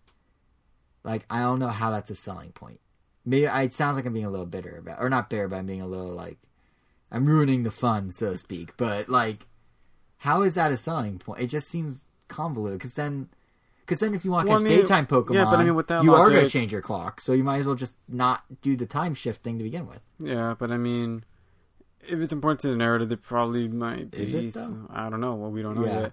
But at the same time, I mean, it changes the Pokemon. Yeah, but I mean, with that logic, you would have to offset it by that much for nighttime Pokemon if you get the day one. I mean, it's not right, but I'm just saying. So how are you even making a different version if all you're doing is telling people offset your clock to catch the other ones? You know what I mean? Yeah. Like either way, you're offsetting your clock at some point, or you're staying up crazy hours. Well, it's because they call the Sun and Moon, and they have to. I get that. Shove that theme in as much as possible. Yeah, no, I get that. It just seems like that's sort of a gimmicky reason. But I think the fact that like you have different interactions with different Pokemon, different scenarios play out in the story, that's cool. Yeah. But and even the thing about different Pokemon along the routes you walk, regardless of day or night, that's a little more than just their exclusive Pokemon, because they're literally saying like, you will see the same Pokemon, but Sun will see him in this situation and Moon will only see him in some other situation. That in and of itself is like, okay, that makes sense. But like the clock thing, you have total control over that clock. It doesn't, I don't know. That's just my thoughts on that. But the third thing they announced, this one's interesting. This one's more of a plot device. And this one ventures into territory Pokemon hasn't really gone. And this is this thing called Ultra Beasts. Yeah, are they Pokemon? Are they Pokemon? Are they humans? Why does one of the Ultra Beasts look like one of the humans? Why do two of the Ultra Beasts look like two of them now, yeah. I forgot they revealed the others, yeah. So yeah, for those who don't know, do you want to explain or should I? You're more in Pokemon lore than I am. They're just weird, big, powerful looking things. They're not even Pokemon per se. They're weird, beasts. Yeah, they're weird looking creatures. They look powerful. They look like they're legendary. I guess it's their Sun and Moon equivalent of like the Articuno with Zapdos Moltres. Except these are specifically not Pokemon. That's what's weird. Or yeah, as we know. I have the press release in front of me. It's weird how they are tiptoeing around what they are. All over Alola, rumors speak of creatures that possess mighty powers and pose a threat to humans and Pokemon. So they're like a third thing, potentially. Potentially. They're Ultra Beasts. There are multiple ones in existence. And there's this foundation that's now a big part of the plot. Because remember when they talked about Team Skull? Was that who's on? Yeah. They talked about Team Skull. Like, that's kind of lame. All they want to do is like take over the islands. How boring. Well, now there's this other foundation that's a big part of it called the Aether Foundation. Or I guess it's Aether. A-E-T-H-E-R. I thought that was Ether. Ether? Possibly. Yeah. Sure. Anyway, this foundation, their goal is to care for and provide shelter for Pokemon. And they're also researching the Ultra Beasts. So there's actually two different organizations that have a heavy plot focus. And the Ultra Beasts presumably connect them in some way. Yeah. It could be interesting, but it sounds like the Ultra Beasts aren't Pokemon. People are speculating the Ultra Beasts turn into some of the characters that run the Foundation because they look very similar. Or to some of the Team Skull people because they also look kind of similar. So it's like, or I guess like they said they could change their face. They could change their shape. So and maybe instead of just being those people, they just kind of mimic those people. Yeah, and since we don't know what they are, we don't have names for them, which is another interesting thing. The beasts are literally called OBO1 and OBO2. OBO2 to make it more confusing. You mean UB? Or yeah, UB. Sorry, yeah, it is a U. Ultra. They're not. Ultra. Yeah, we have Ultra Beasts. Yeah, we have UB1 and then two UB2s. Yeah, which is really confusing. So UB1 is like this glass jellyfish looking thing. I don't even know how better to describe it. And then UB2 is either the bug on steroids. It's like a mosquito. He's like a mosquito that's like way too swole for his own good, or like this other like thing that looks nothing like him. That's kind of this like. It looks like it's wearing a dress, and it's kind of like it has this weird elegance to it. Yeah. I don't even know how to describe it. It's like a humanoid. The exact opposite of this buff mosquito. Yeah, but yet they're the same, apparently. Which is odd. One's now, about power and those, strength, and the other one's about speed and... Exactly. Yeah, the buff guy's obviously the power one. What's interesting is they are exclusive to each version. So one UBO2 will only be in Sun, one UBO2 will only be in Moon. That's more of an exclusive split that I expect to see than like the time clock thing. Or the time change thing. But yeah, so it's interesting nonetheless. And I think if you exclude the Ultra Beasts, there is a theme emerging in Sun and Moon that I kind of like the sound of. And what made me say this is they also revealed a Pokemon called Null. His name is literally type Null. That's so weird. He is a synthetic Pokemon. I literally had to do a double check. Like, wait, they're creating a new type? Cool. Wait, oh no, that's a thing. Yeah, I thought, like, when I was watching the trailer, I was like, did they put the wrong information in the wrong spot? Because they always use the same template, like name up top, type on the bottom. I'm like, wait, did they get that backwards? But yeah, so type Null is a synthetic Pokemon. It seems like he's comprised of parts of, like, they look at other Pokemon, like, yeah, that would be good on him. Yeah, do that too. So between the Alolan variations and, like, evolutionary changes, and between this whole thing where it's like Team Skull wants to take the Pokemon to some extent while the Foundation wants to protect the Pokemon and shelter them, I get this weird feeling that a big component of this game... The roles are going to be reversed. That's the real twist. Oh, yeah. No, but I was going to say, I get the feeling Team Skull is the good guys. And the Foundation's bad, and they're the ones building the Ultra Beast. Ooh.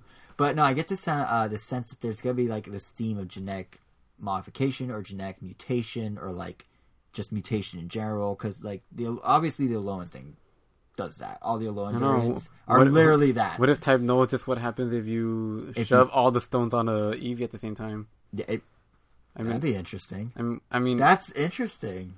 Yeah. I mean, what if? it does have some insect legs, but it does have like a Vaporeon-ish like tail going on. Yeah, ears that, on the tail. that could totally be it. I mean, the whole game's plot could be around this idea of genetic manipulation, and you could even say, we don't know enough, but you could say that the Ultra Beasts are experiments gone awry from the past, and that the Foundation is trying to cover their tracks, or that the Foundation, the reason they look like the people is because the people started injecting Pokemon DNA into themselves, and then they became the Ultra Beasts, and that's the shape-shifting thing going on. Yeah, that'd be crazy. Like, that would be really kind of weirdly dark for a Pokemon game, but how fascinating and cool would that be? Well, I mean, they already went through the whole PETA story. Oh, that's true. But, like, how cool would that be if they actually did something like that? Because we, like, literally a month ago, we were saying, man, Pokemon Sun and Moon's plot seems really weak. But if they did something like that, that'd be very interesting. Yeah. So, and, I mean, I had that whole thing over and over again where I'm like, oh, I like Pokemon where it kind of mirrors the real world, and genetic manipulation and modification are things that are happening in the real world. There's a hint, I mean, there's definitely a sci-fi element if that's the plot they go with, but it's not, like, totally out of left field. We've done stuff with cloning. We've done stuff with moving one type of cell into another type of thing to make, like, GMO plant, food and that sort of thing. It's not that crazy of a stretch. Yep. But yeah, so as I say every time we talk about Sun and Moon, I'm now more excited than I was before for it. I do have except the day-night thing. A slimmer of hope. There was someone posted up I guess it was like an advertisement for Pokemon Sun and Moon, and it was clearly like an official Pokemon Sun and Moon poster because it had a bunch of Sun and Moon Pokemon, but it also had like some merchandise on the bottom of a bunch of different new Pokemon from Sun and Moon. Like unannounced? No, they were announced already. Oh, okay. Like, it had, like, there were, like, little charms, and they had, like, Alolan blah blah blah, or some other new Pokemon, I forgot the names. But one of them was actually a Mega Pokemon. So... Really? So, like, was that one put in there by accident? Did that confirm Megas in Sun and Moon? Like, if that's the case, I'm like, whoa, that's awesome. Because now we get even more, like, now Z-moves all of a sudden become just, now they're an added death. Just because like you still have Mega Pokemon on top of that. Right. Whereas if you took them away, it almost did feel kind of like a step back. But what's interesting about that is they could almost retcon without retconning the Mega Evolution stuff. That can easily fit a narrative about genetic variation and whatnot. Yeah. Because obviously the Mega Stones are affecting those Pokemon's DNA. Like the whole game could be based around this idea of DNA.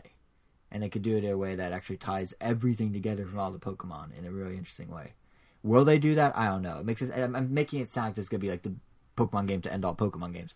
Or like the big finale and Pokemon's going to disappear after that, which obviously won't happen. But it's interesting. Like they're going down the road where they can get really crazy with some of the like backstory of how Pokemon is in a non-mythological, like the Pokemon gods created the universe route. I mean, this game hasn't even come out yet, but I'm already thinking like, where are they going to go from here? Yeah, I don't even know.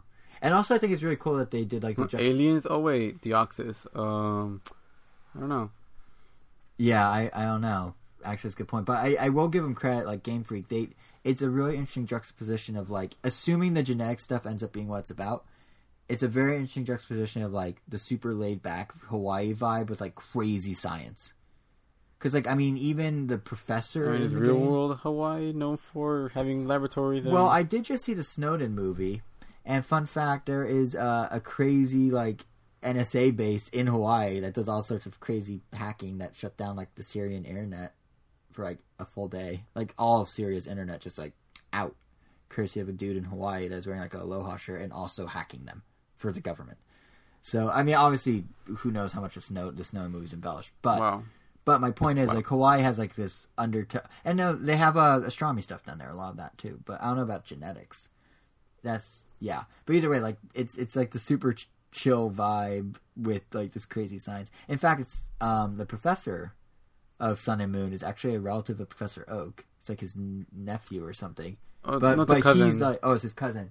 But he's like super laid back. Like, he has his shirt unbuttoned and like he's like bare chested, and so it's fine that there's that and science going head to head, if that pans out. One last thing about Sun and Moon we should mention for those who are interested: there is a special edition new 3DS XL that is coming out October 28th. That features the Sun and Moon legendaries and some line art on it. Solgaleo and Lunala. So is it matte or glossy? I don't know. It looks kind of matte. It's a black outside with white line art and then black inside normal. It It's looks kind of cool. tempting just because I still don't have any 3DS, but again, NX, so Yeah. I don't know. And the thing is, like, it comes out before the games, which I always find funny when Nintendo does that. It's out October 28th, no game It's like, included. why don't they And then the just game comes wait? out. I don't know. And it's always fine that they don't put the Why? game in there. Like, Why? just charge a little extra and throw the game in. I know. I even, yeah, at least the first time Monster Hunter did the bundle, they at least included a digital copy, yeah. yeah. But it's because Pokemon doesn't need to, I guess. Yeah, they don't. They'll buy it anyway. They'll double dip. So, and it has I mean, almost... Smash Bros. 3DS I got didn't come with Smash Brothers. Right. Oh, yeah, because they don't... It's only for games that need it that they do it. Or when they need a game to sell the system, like the Mario 3D Land bundle. But it is kind of funny. The system's name, it's no new Galaxy-style new Nintendo 3DS XL, but its name is almost as bad. It's the Solgaleo and Lunala Black Edition new Nintendo 3DS XL. So, it's only 1, 2, 3, 4, 5, 6, 7... Wait, 1, 2, 3, 4, 5, 6, 7, 8... It's only 9 words, the name of the system. Well, I mean, only can 9. we do a show? I mean, it would be Pokemon Sun and Moon, new 3DS. They could just XL. call it the Sun and Moon new Nintendo 3DS XL, and that shaves off 2 words. Well, I mean, there's no white edition. Why are they calling it the black edition? There's no gray edition. There's only black. Yeah. You could just call it the by region? Solgaleo and Lunala. Oh, they could have called it they could call it the Alola new Nintendo 3DS. There are much shorter names, but Nintendo loves their crazy contrived, like, new Galaxy style new Nintendo 3DS. Just call XL. it the Legends Edition. Ah, there you go. The Legends. See, that would have worked. And just put the Pokemon Sun and Moon logo somewhere. Nintendo, you can hire us at any time to name your products. Just putting that out there. And is there anything else you want to say about Sun and Moon? Or I think we... No, just that Are you guys still do you think holding you're out gonna for... You're still not sure if you're going to get it? Yeah, I'm still holding out. What will convince you at this point? They've changed the battle system with the Z moves. They changed. Well, no, that's the thing. The battle system hasn't changed enough. In fact, gotcha. it's barely affected. It's barely affected by it's the a Z one-off thing. You're right. Yeah. So they just need to do more with the battle system.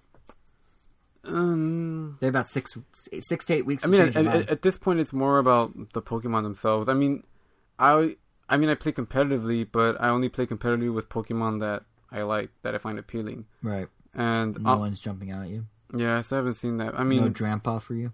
No, the closest thing are those dancing birds. Like they're. Oh yeah, the island. They sound interesting. Like just the fact that they have an ability where if an opponent uses a dancing move, they will automatically do that dancing move, which has some really interesting applications. But I mean, nothing yet. So no Weavile yet. No Chatos. No way too tall Executor.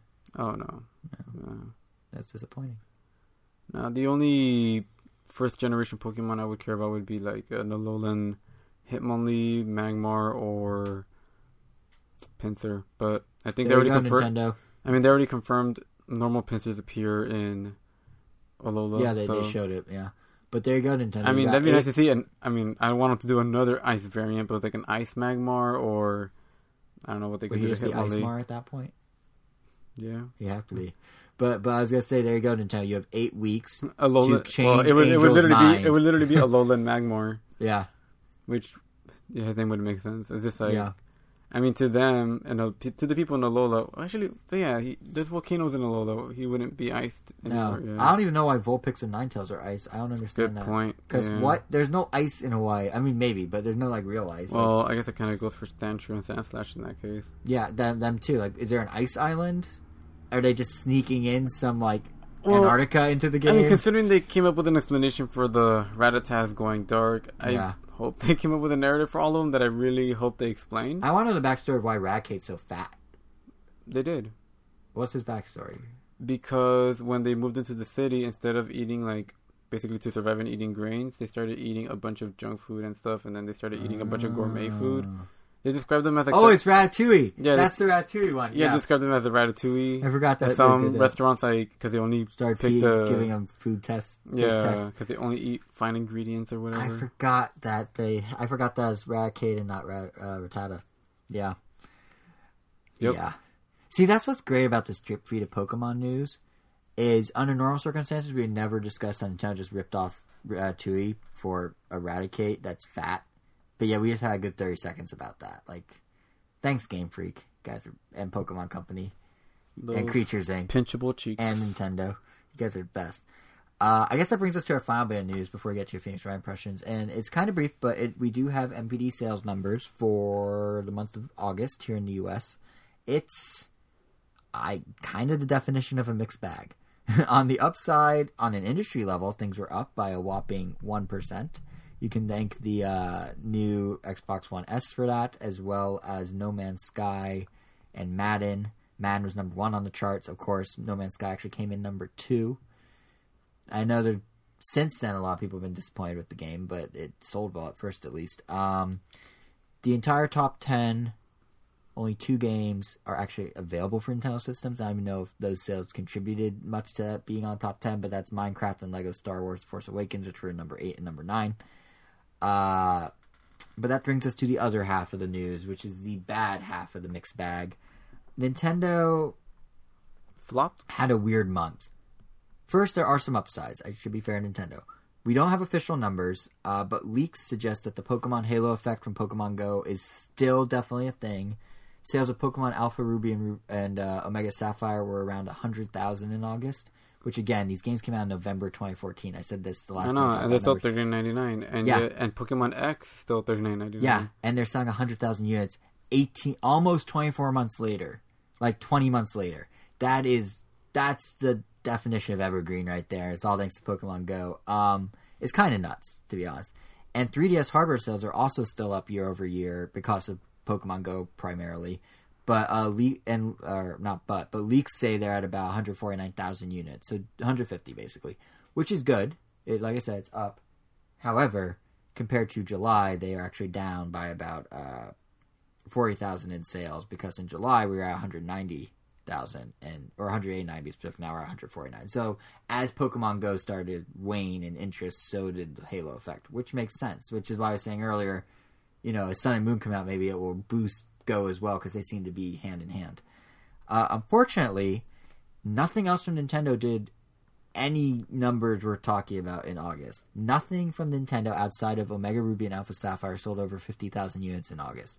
Not Metroid Prime Federation Force, which was a new release. Not Style Savvy Fashion Forward, which was a new release. Not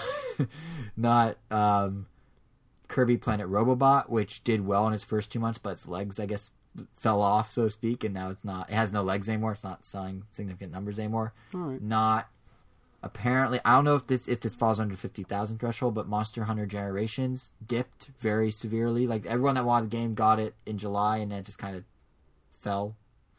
Which, I mean, for something like that makes kind of sense. Well, that's niche games for you. Exactly. But that's not good if Nintendo's games can't top 50,000, especially when you have something like Metroid not doing it. Like, I can't speak for Fashion Forward. I haven't played the new Style Savvy, but I have played Federation Force. I talked about it last episode. I gave impressions. It's a fun game. It deserves better sales. They put a lot of heart and soul into that thing, and it mostly turned out well. So it's kind of a bummer to see that it didn't resonate with people, like, at all. It's not surprising. I mean, do you think maybe just that those type of games aren't really working on the 3DS? Because didn't Triforce Heroes kind of suffer? No, Triforce Heroes sold like 200,000 in like a week. The first week it was out or something like that. Or maybe not 200,000, maybe 150. I just had bad memory. For some reason, I remember that game just not doing that well overall. Wait, I might be thinking of A Link Between Worlds. They're the same engines. I mix them up. No, I don't remember what Triforce Heroes did, but I don't think it was as much of a flop as Federation Force. I think this may be crazy, but I think if your game is getting bad fan feedback for so call me maybe. But I think if your game's getting bad fan feedback from the moment it's announced up until it's released, and you on 3 separate occasions in 3 separate directs up to 3 separate times tell people why they shouldn't not like the game and why it's actually a good thing, and then you keep having to say it because people still don't believe you, that could be a red flag that it might not do well. Possibly. Well, I mean, you think they were surprised? Like, what? I don't think they're surprised, but this was supposed to be a billion. I don't think Nintendo expected it to be under 50,000. I mean, granted, we're only talking about a week's worth of sales, but like, Metroid's a big franchise. I don't think they would have poured that much time and energy into a game that flops, especially for a high-profile franchise. Considering the fact I still haven't bought it, definitely says something. Yeah, because I consider myself. It's a fun game, though. I mean, yeah, like, and this is coming from someone that loves the franchise and actually enjoyed the Metroid Prime Federation Force demo and still basically wants the game, but just didn't get around to it. Yeah. And I'm sure a lot of people may be in that boat, and I guess Yeah. if there's enough can't get around to it, then yeah. And we had a whole thing. I remember when the Federation Force Backlash was first happening. You and I had that whole conversation about like how, like, let them make the game they want to make. And I guess people did, and then they just didn't buy it, which is fair. You are allowed to do that. Talk with your wallet. Yeah, talk with your wallet. I know if you think the iPhone 7 is a great phone, don't buy it. So that they don't make it like that. But because of the headphone jack. Well, just enjoy. I mean, if you don't, well, yeah. Well, you're not buying it. I bought it. Yeah. I remember you saying like, I don't like the headphone jack. That's dumb. And then I bought it. Yeah.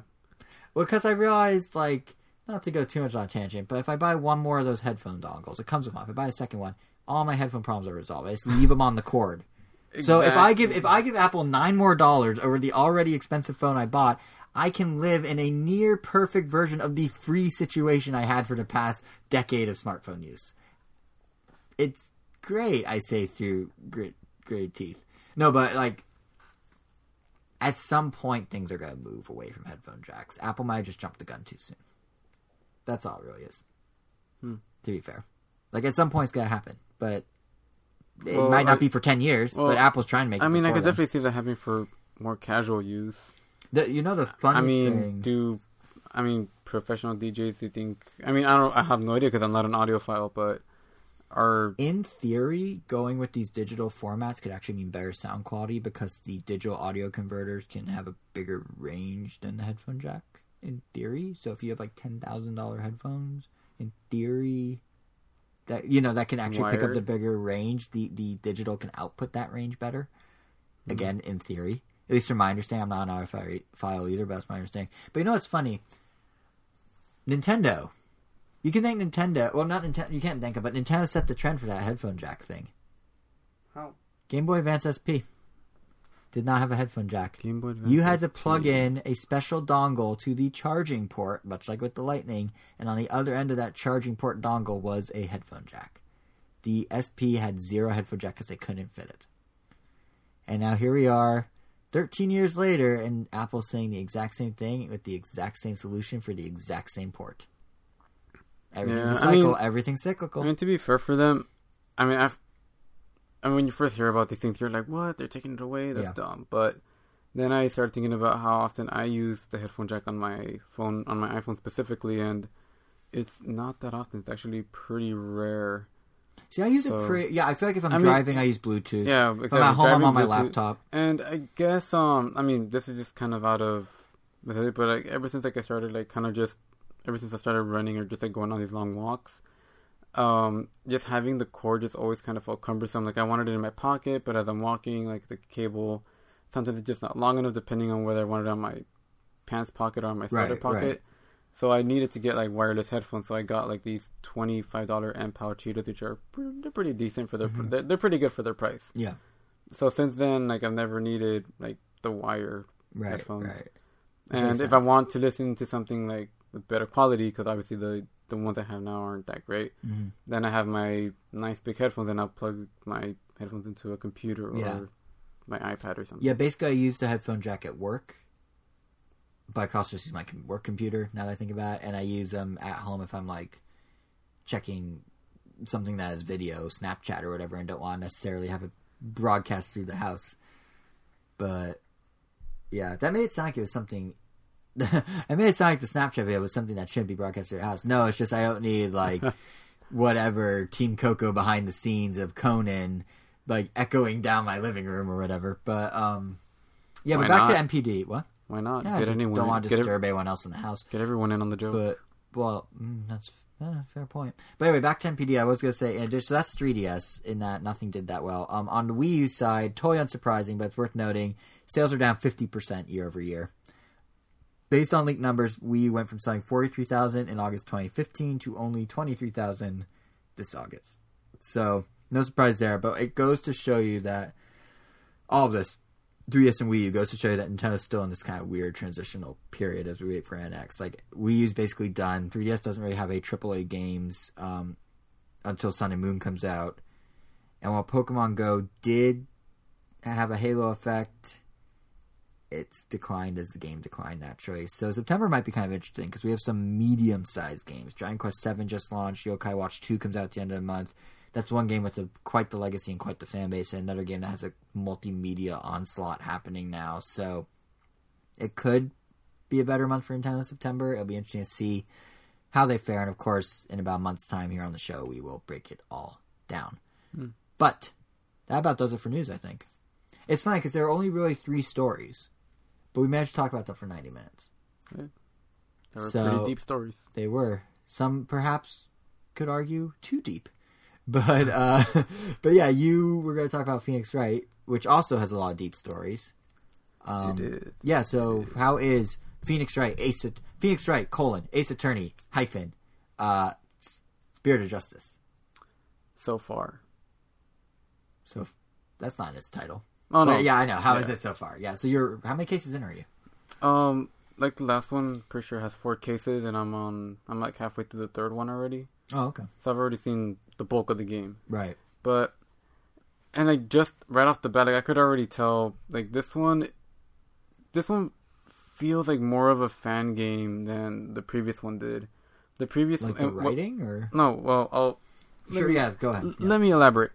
My apologies. The previous game, Ace Attorney, Phoenix Wright, Ace Attorney, Dual Destinies.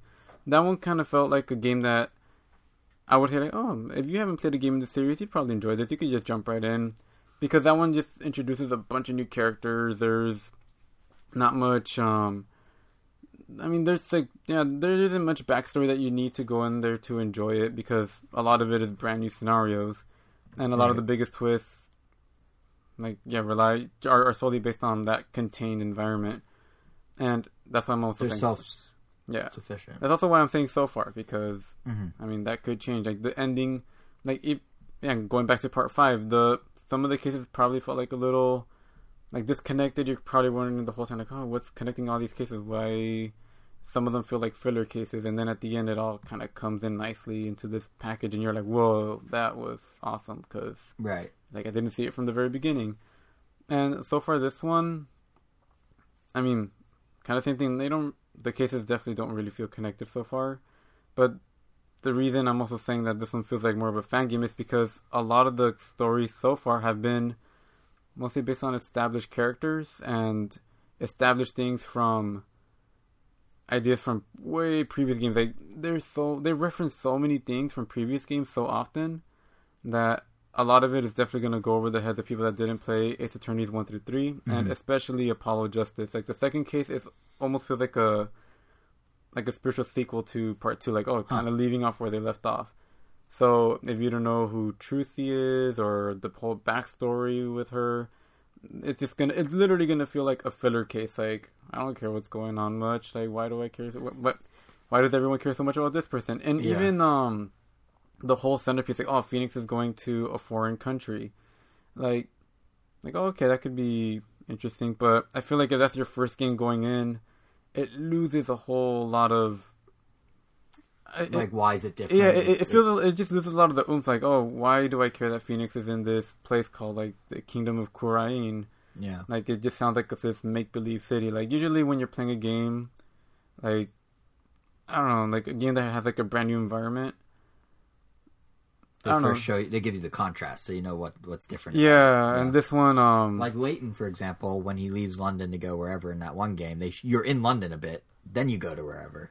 Yeah, that was.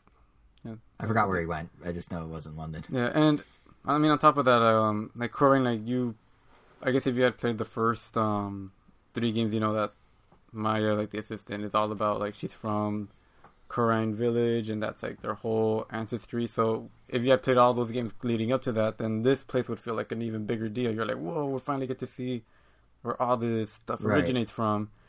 And then they keep talking about Maya, how she's this very important character, but they don't really tell you much of that backstory. So it honestly reminded me, the way they treated her, if you've been playing the game since the beginning, you're like, oh man, this is awesome. It's the big moment where you get to talk to her again, blah, blah, blah. Uh-huh. But if you've never played any of the previous games, because I put myself into the perspective of someone that hadn't played them a few times playing it, and it reminded me of when I was playing Half-Life 2. I forgot what episode it was, but at one point in the game, they just like there's this scientist character that just appears out of nowhere, but everyone in the game talks to that character and talks about that character like they've known him like the whole time, or like he's always been there. And I'm just like, who is this guy? Like, is he like, I don't know. It just felt really weird. Like, it makes you feel like you're an outsider. You know what's interesting about this is the timing of this happening. Like, there's been a move in storytelling, like TV primarily, away from like procedurals, where it's like self-contained plots each time, and more towards these overarching things where you need to really be there from the beginning to fully get it. You know, you look at something like Law and Order versus, say, Stranger Things on Netflix or Breaking Bad on AMC or whatever. And like Law and Order is like, oh yeah, if you kind of know who the characters are, you're fine. But it sounds like with this Ace Attorney, correct me if I'm wrong, but it sounds like with this one, they're doing the thing where it's like, oh, you all be in from day one, and you go on essentially binge the whole everything so you fully get it, and we're going to reward you for doing that by making a game where you actually, it all references itself. Because I mean, I feel like this one definitely rewards you for having played all of them, because I feel like I'm really enjoying that part of it. Yeah. Like, to give you an example, there's a section of the game where you're just investigating a room. You just tap on different things in the background, and they tell you, like, and they just talk about them. And, like, 4 out of, like, the 5 things on there are all these relics from, like, characters in the past. And they kind of say, like, they kind of reveal names, but not really. They're like, oh, man, this character, like, used to be so annoying and blah, blah, blah. And, like, yeah, it's definitely the fan service. Yeah, and it's, like, without any context, that just seems like, oh, that was like a waste to read. Like, it's gonna make a lot of like the reading just kind of feel like a drag. Yeah. But if you've played the other games, on the other hand, it's more like, oh, I remember that. Oh, good times. Blah blah blah. I mean, it's almost like trying to jump into the middle of Game of Thrones, yeah, where like they sort of explain it as they go, but you really need to. Which see is it why, all. like, also like I want to wait till I finish the game to give a full verdict on it, because so far, like, there are some overarching concepts that are introduced solely in the game that are really interesting. Like, I mean, and they say this like in the trailers, but pretty much, Phoenix goes to this Khura'in kingdom where there haven't been ace attorneys. There haven't been defense attorneys there for over 20 years, Ace or otherwise. Yeah, I guess that's true. It could be really lousy ones, and they haven't been there either. Like, the court system is decided solely on like something called the dividends. Yeah, the dividend stance. Like, they pretty much look at a at a pond. And they see the last few moments. Wow, you're being very harsh about them. They're looking at a stupid puddle on the ground. They look at a pond. And how do you really feel? and they see the last few months before someone dies, and then they're like, oh, all right, clearly this person killed them, convicted, and that's it. And because of that, there hasn't really been a reason for anyone to defend anyone, because it's decided by that. And Phoenix kind of goes in there and turns all that on their head, because he proves that it's not always accurate. So there's a lot of implications that come with that, and it's really interesting just seeing how this civilization is like trying to struggle with this new concept. Like, wait, you mean this thing that we've been doing for the last 20 years is actually not that reliable? What have we been doing? You mean our puddle isn't reliable? Yeah. So, I mean, the stuff with that I want to see, like, if they play it out right, because they're building up to something really, what it feels like something very interesting, but only time will tell if it actually has a nice payoff. Right. But for now, like, just from what I've experienced so far, it feels like a really good meal for people that have already that just are craving more Phoenix Wright. Like, it's just very satisfying if you're just like been playing Phoenix Wright games and you're like, oh, I want more. Like, I want another Phoenix Wright game. And the cases have been really interesting so far. Mm-hmm. Like, the first case was already a very deep and like long case. Usually they're like something you can finish in like 30 minutes, and they're just play out more like tutorials. But this first case felt like a full-on, like something you would see on this, I don't know, like on case number 2 or 3 or something. Oh, interesting. So, I don't know. I wonder if it's also like Capcom. And honestly, it felt like I don't know, I guess they ask you like, oh, do you want to skip this? Do you want to skip that? Because you played everything already. Right. Like, oh, do you want to skip this tutorial? Do you want to skip that tutorial? And I've been pretty much pressing yes on all of them. And the difficulty, I feel like it kind of stayed constant. It never went from like super easy to hard. It's just kind of, yeah. I don't know, it's pretty balanced, but yeah, as of now, it feels more like a recommendation for only people that have played all the other games so far, but It's kind of hard to say if it's worth it for new players. I wonder if Capcom was kind of like, well, Phoenix Wright's gotten big enough on its own, or Ace Attorney's gotten big enough on its own that we could just milk those fans. I mean, obviously every company wants to expand their fan base, but I wonder if they're like, let's reward those guys as the main focus, and if other people hop on the bandwagon, so be it. Yeah. Like, because the other games were definitely like mass appeal, and this one sounds more limited. Yeah, that's true. And I feel like, well, the last game, one of the biggest new things about it was the new character Athena Sykes, and that whole game was like her whole backstory. And in this game, so far, it's like she's just kind of there. Oh. So like none of the main characters, if you're getting any kind of significant development, it's just they're just getting like new challenges for them to face. It does sound like fan service. Which is cool. I mean, that's fine for me, but I feel like for any outside just playing the game, it's like, oh, like nothing's really happening too impactful. But we'll see. I mean, like I said, they're building up to something big, but we'll have to see if there's a payoff. Just yet. And if the payoff isn't great, then it might not be worth your time. But yeah, I feel like it would be sure to tell us. Yeah, and I know people that have played the game will enjoy the ride. I mean, at the very least, because of all that fan service. But that's the thing, you need to be a fan to get that. So yeah, interesting. I did not expect it to be this. And that's a really poorly worded sentence. But I mean, I honestly, because Phoenix Wright, like, this is what, the sixth one? Yes, sixth. And I feel like they've done this long enough that I kind of expected it to just kind of be more of the same. It's interesting that they actually changed up it's the funny. storytelling in such a kind of drastic way. Well, it's drastic in the sense of like it limits in a lot of ways. Yeah, but that's almost exactly how Part 4 was. Like even though they've done this before. Like even though it was called Apollo Justice, that game was pretty much a Phoenix Wright game. Like it was about Phoenix, and that one, like Phoenix wasn't an ace attorney. He was just like he's like a stay-at-home dad, and you're like, what is going on? Like everything is so different. Like why is he an ace attorney? Oh, so they have done this before. Like it was like that game, like pretty much threw the whole thing on its head, and like for someone that never played the game before, like, all right, I'm following Apollo. Like, who's this Phoenix guy? Like, why is he so important? And, I mean, I guess you kind of get a taste of it later on, but if you've played the other games before, like, you're, like, fully engaged the whole time. Like, man, why is he a dad all of a sudden? Why is he basically acting like a hobo? I see, yeah. Like, that game, like, that's why I really like, that game had so much, I feel like the characters developed so much in that one. That one felt like a huge jumping point. That's why I think Apollo Justice is so good. Yeah. And, I mean, in Japan, it wasn't even called Apollo Justice. It was just called Ace Attorney 4. Like, Phoenix Wright 4. Right. Like, it was only over here that they made it. They tried to give that emphasis, probably to tell people, like, oh, tired of Ace Attorney because we've had 3 back-to-back practically. Here's Apollo Justice. Mix-up. Or not mix-up. Yeah, I mean, it was also the first... Shake-up. It was also the first one made for the DS from the ground up, because the other ones were Game Boy Advance That's ports. right. Yeah, I remember that. Yeah. So, like, the visuals, like, got a nice jump. And now we're back to, like, 3D for the second time, which it still looks really nice. Like, it looks really, really good.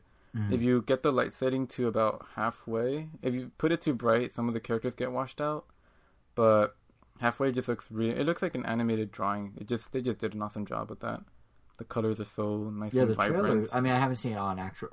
No, I did see it on 3DS. Oh, man. So never mind. But I was like, yeah, it does. I mean, whether you're a fan or not, like, there's, like, enough, like, woodly, like, just clever writing, a bunch of... puns.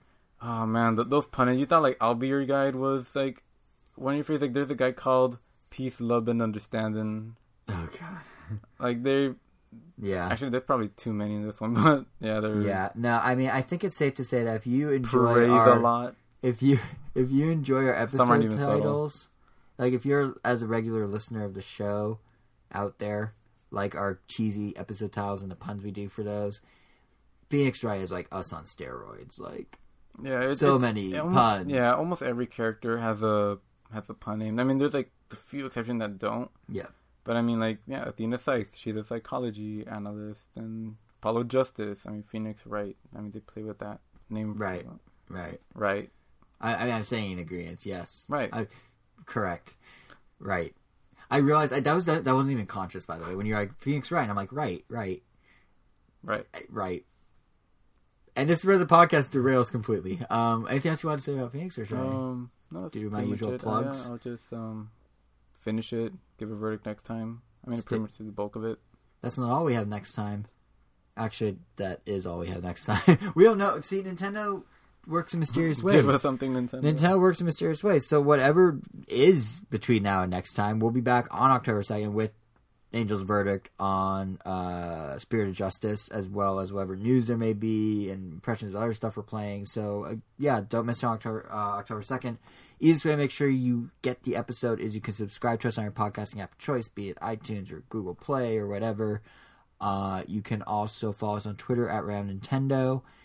You can follow me and Angel individually on Twitter at JSR7 for me, at Wero for him. That's WERRO_O. We talk games, we talk non-games. We talk, period. So follow us if you'd like. But yeah, I mean, Nintendo has shown with Mario Run that they like to do things with... They're very good at the surprise reveal. So, hey, next episode could be interesting, or it could not. And the only way to find out is to listen on October 2nd. So we will see you in October. Until then, I'm going to leave you with... Peace, love, and understanding. Yeah, there we go. Peace, love, and understanding. And to be clear, we mean the character, not the concepts.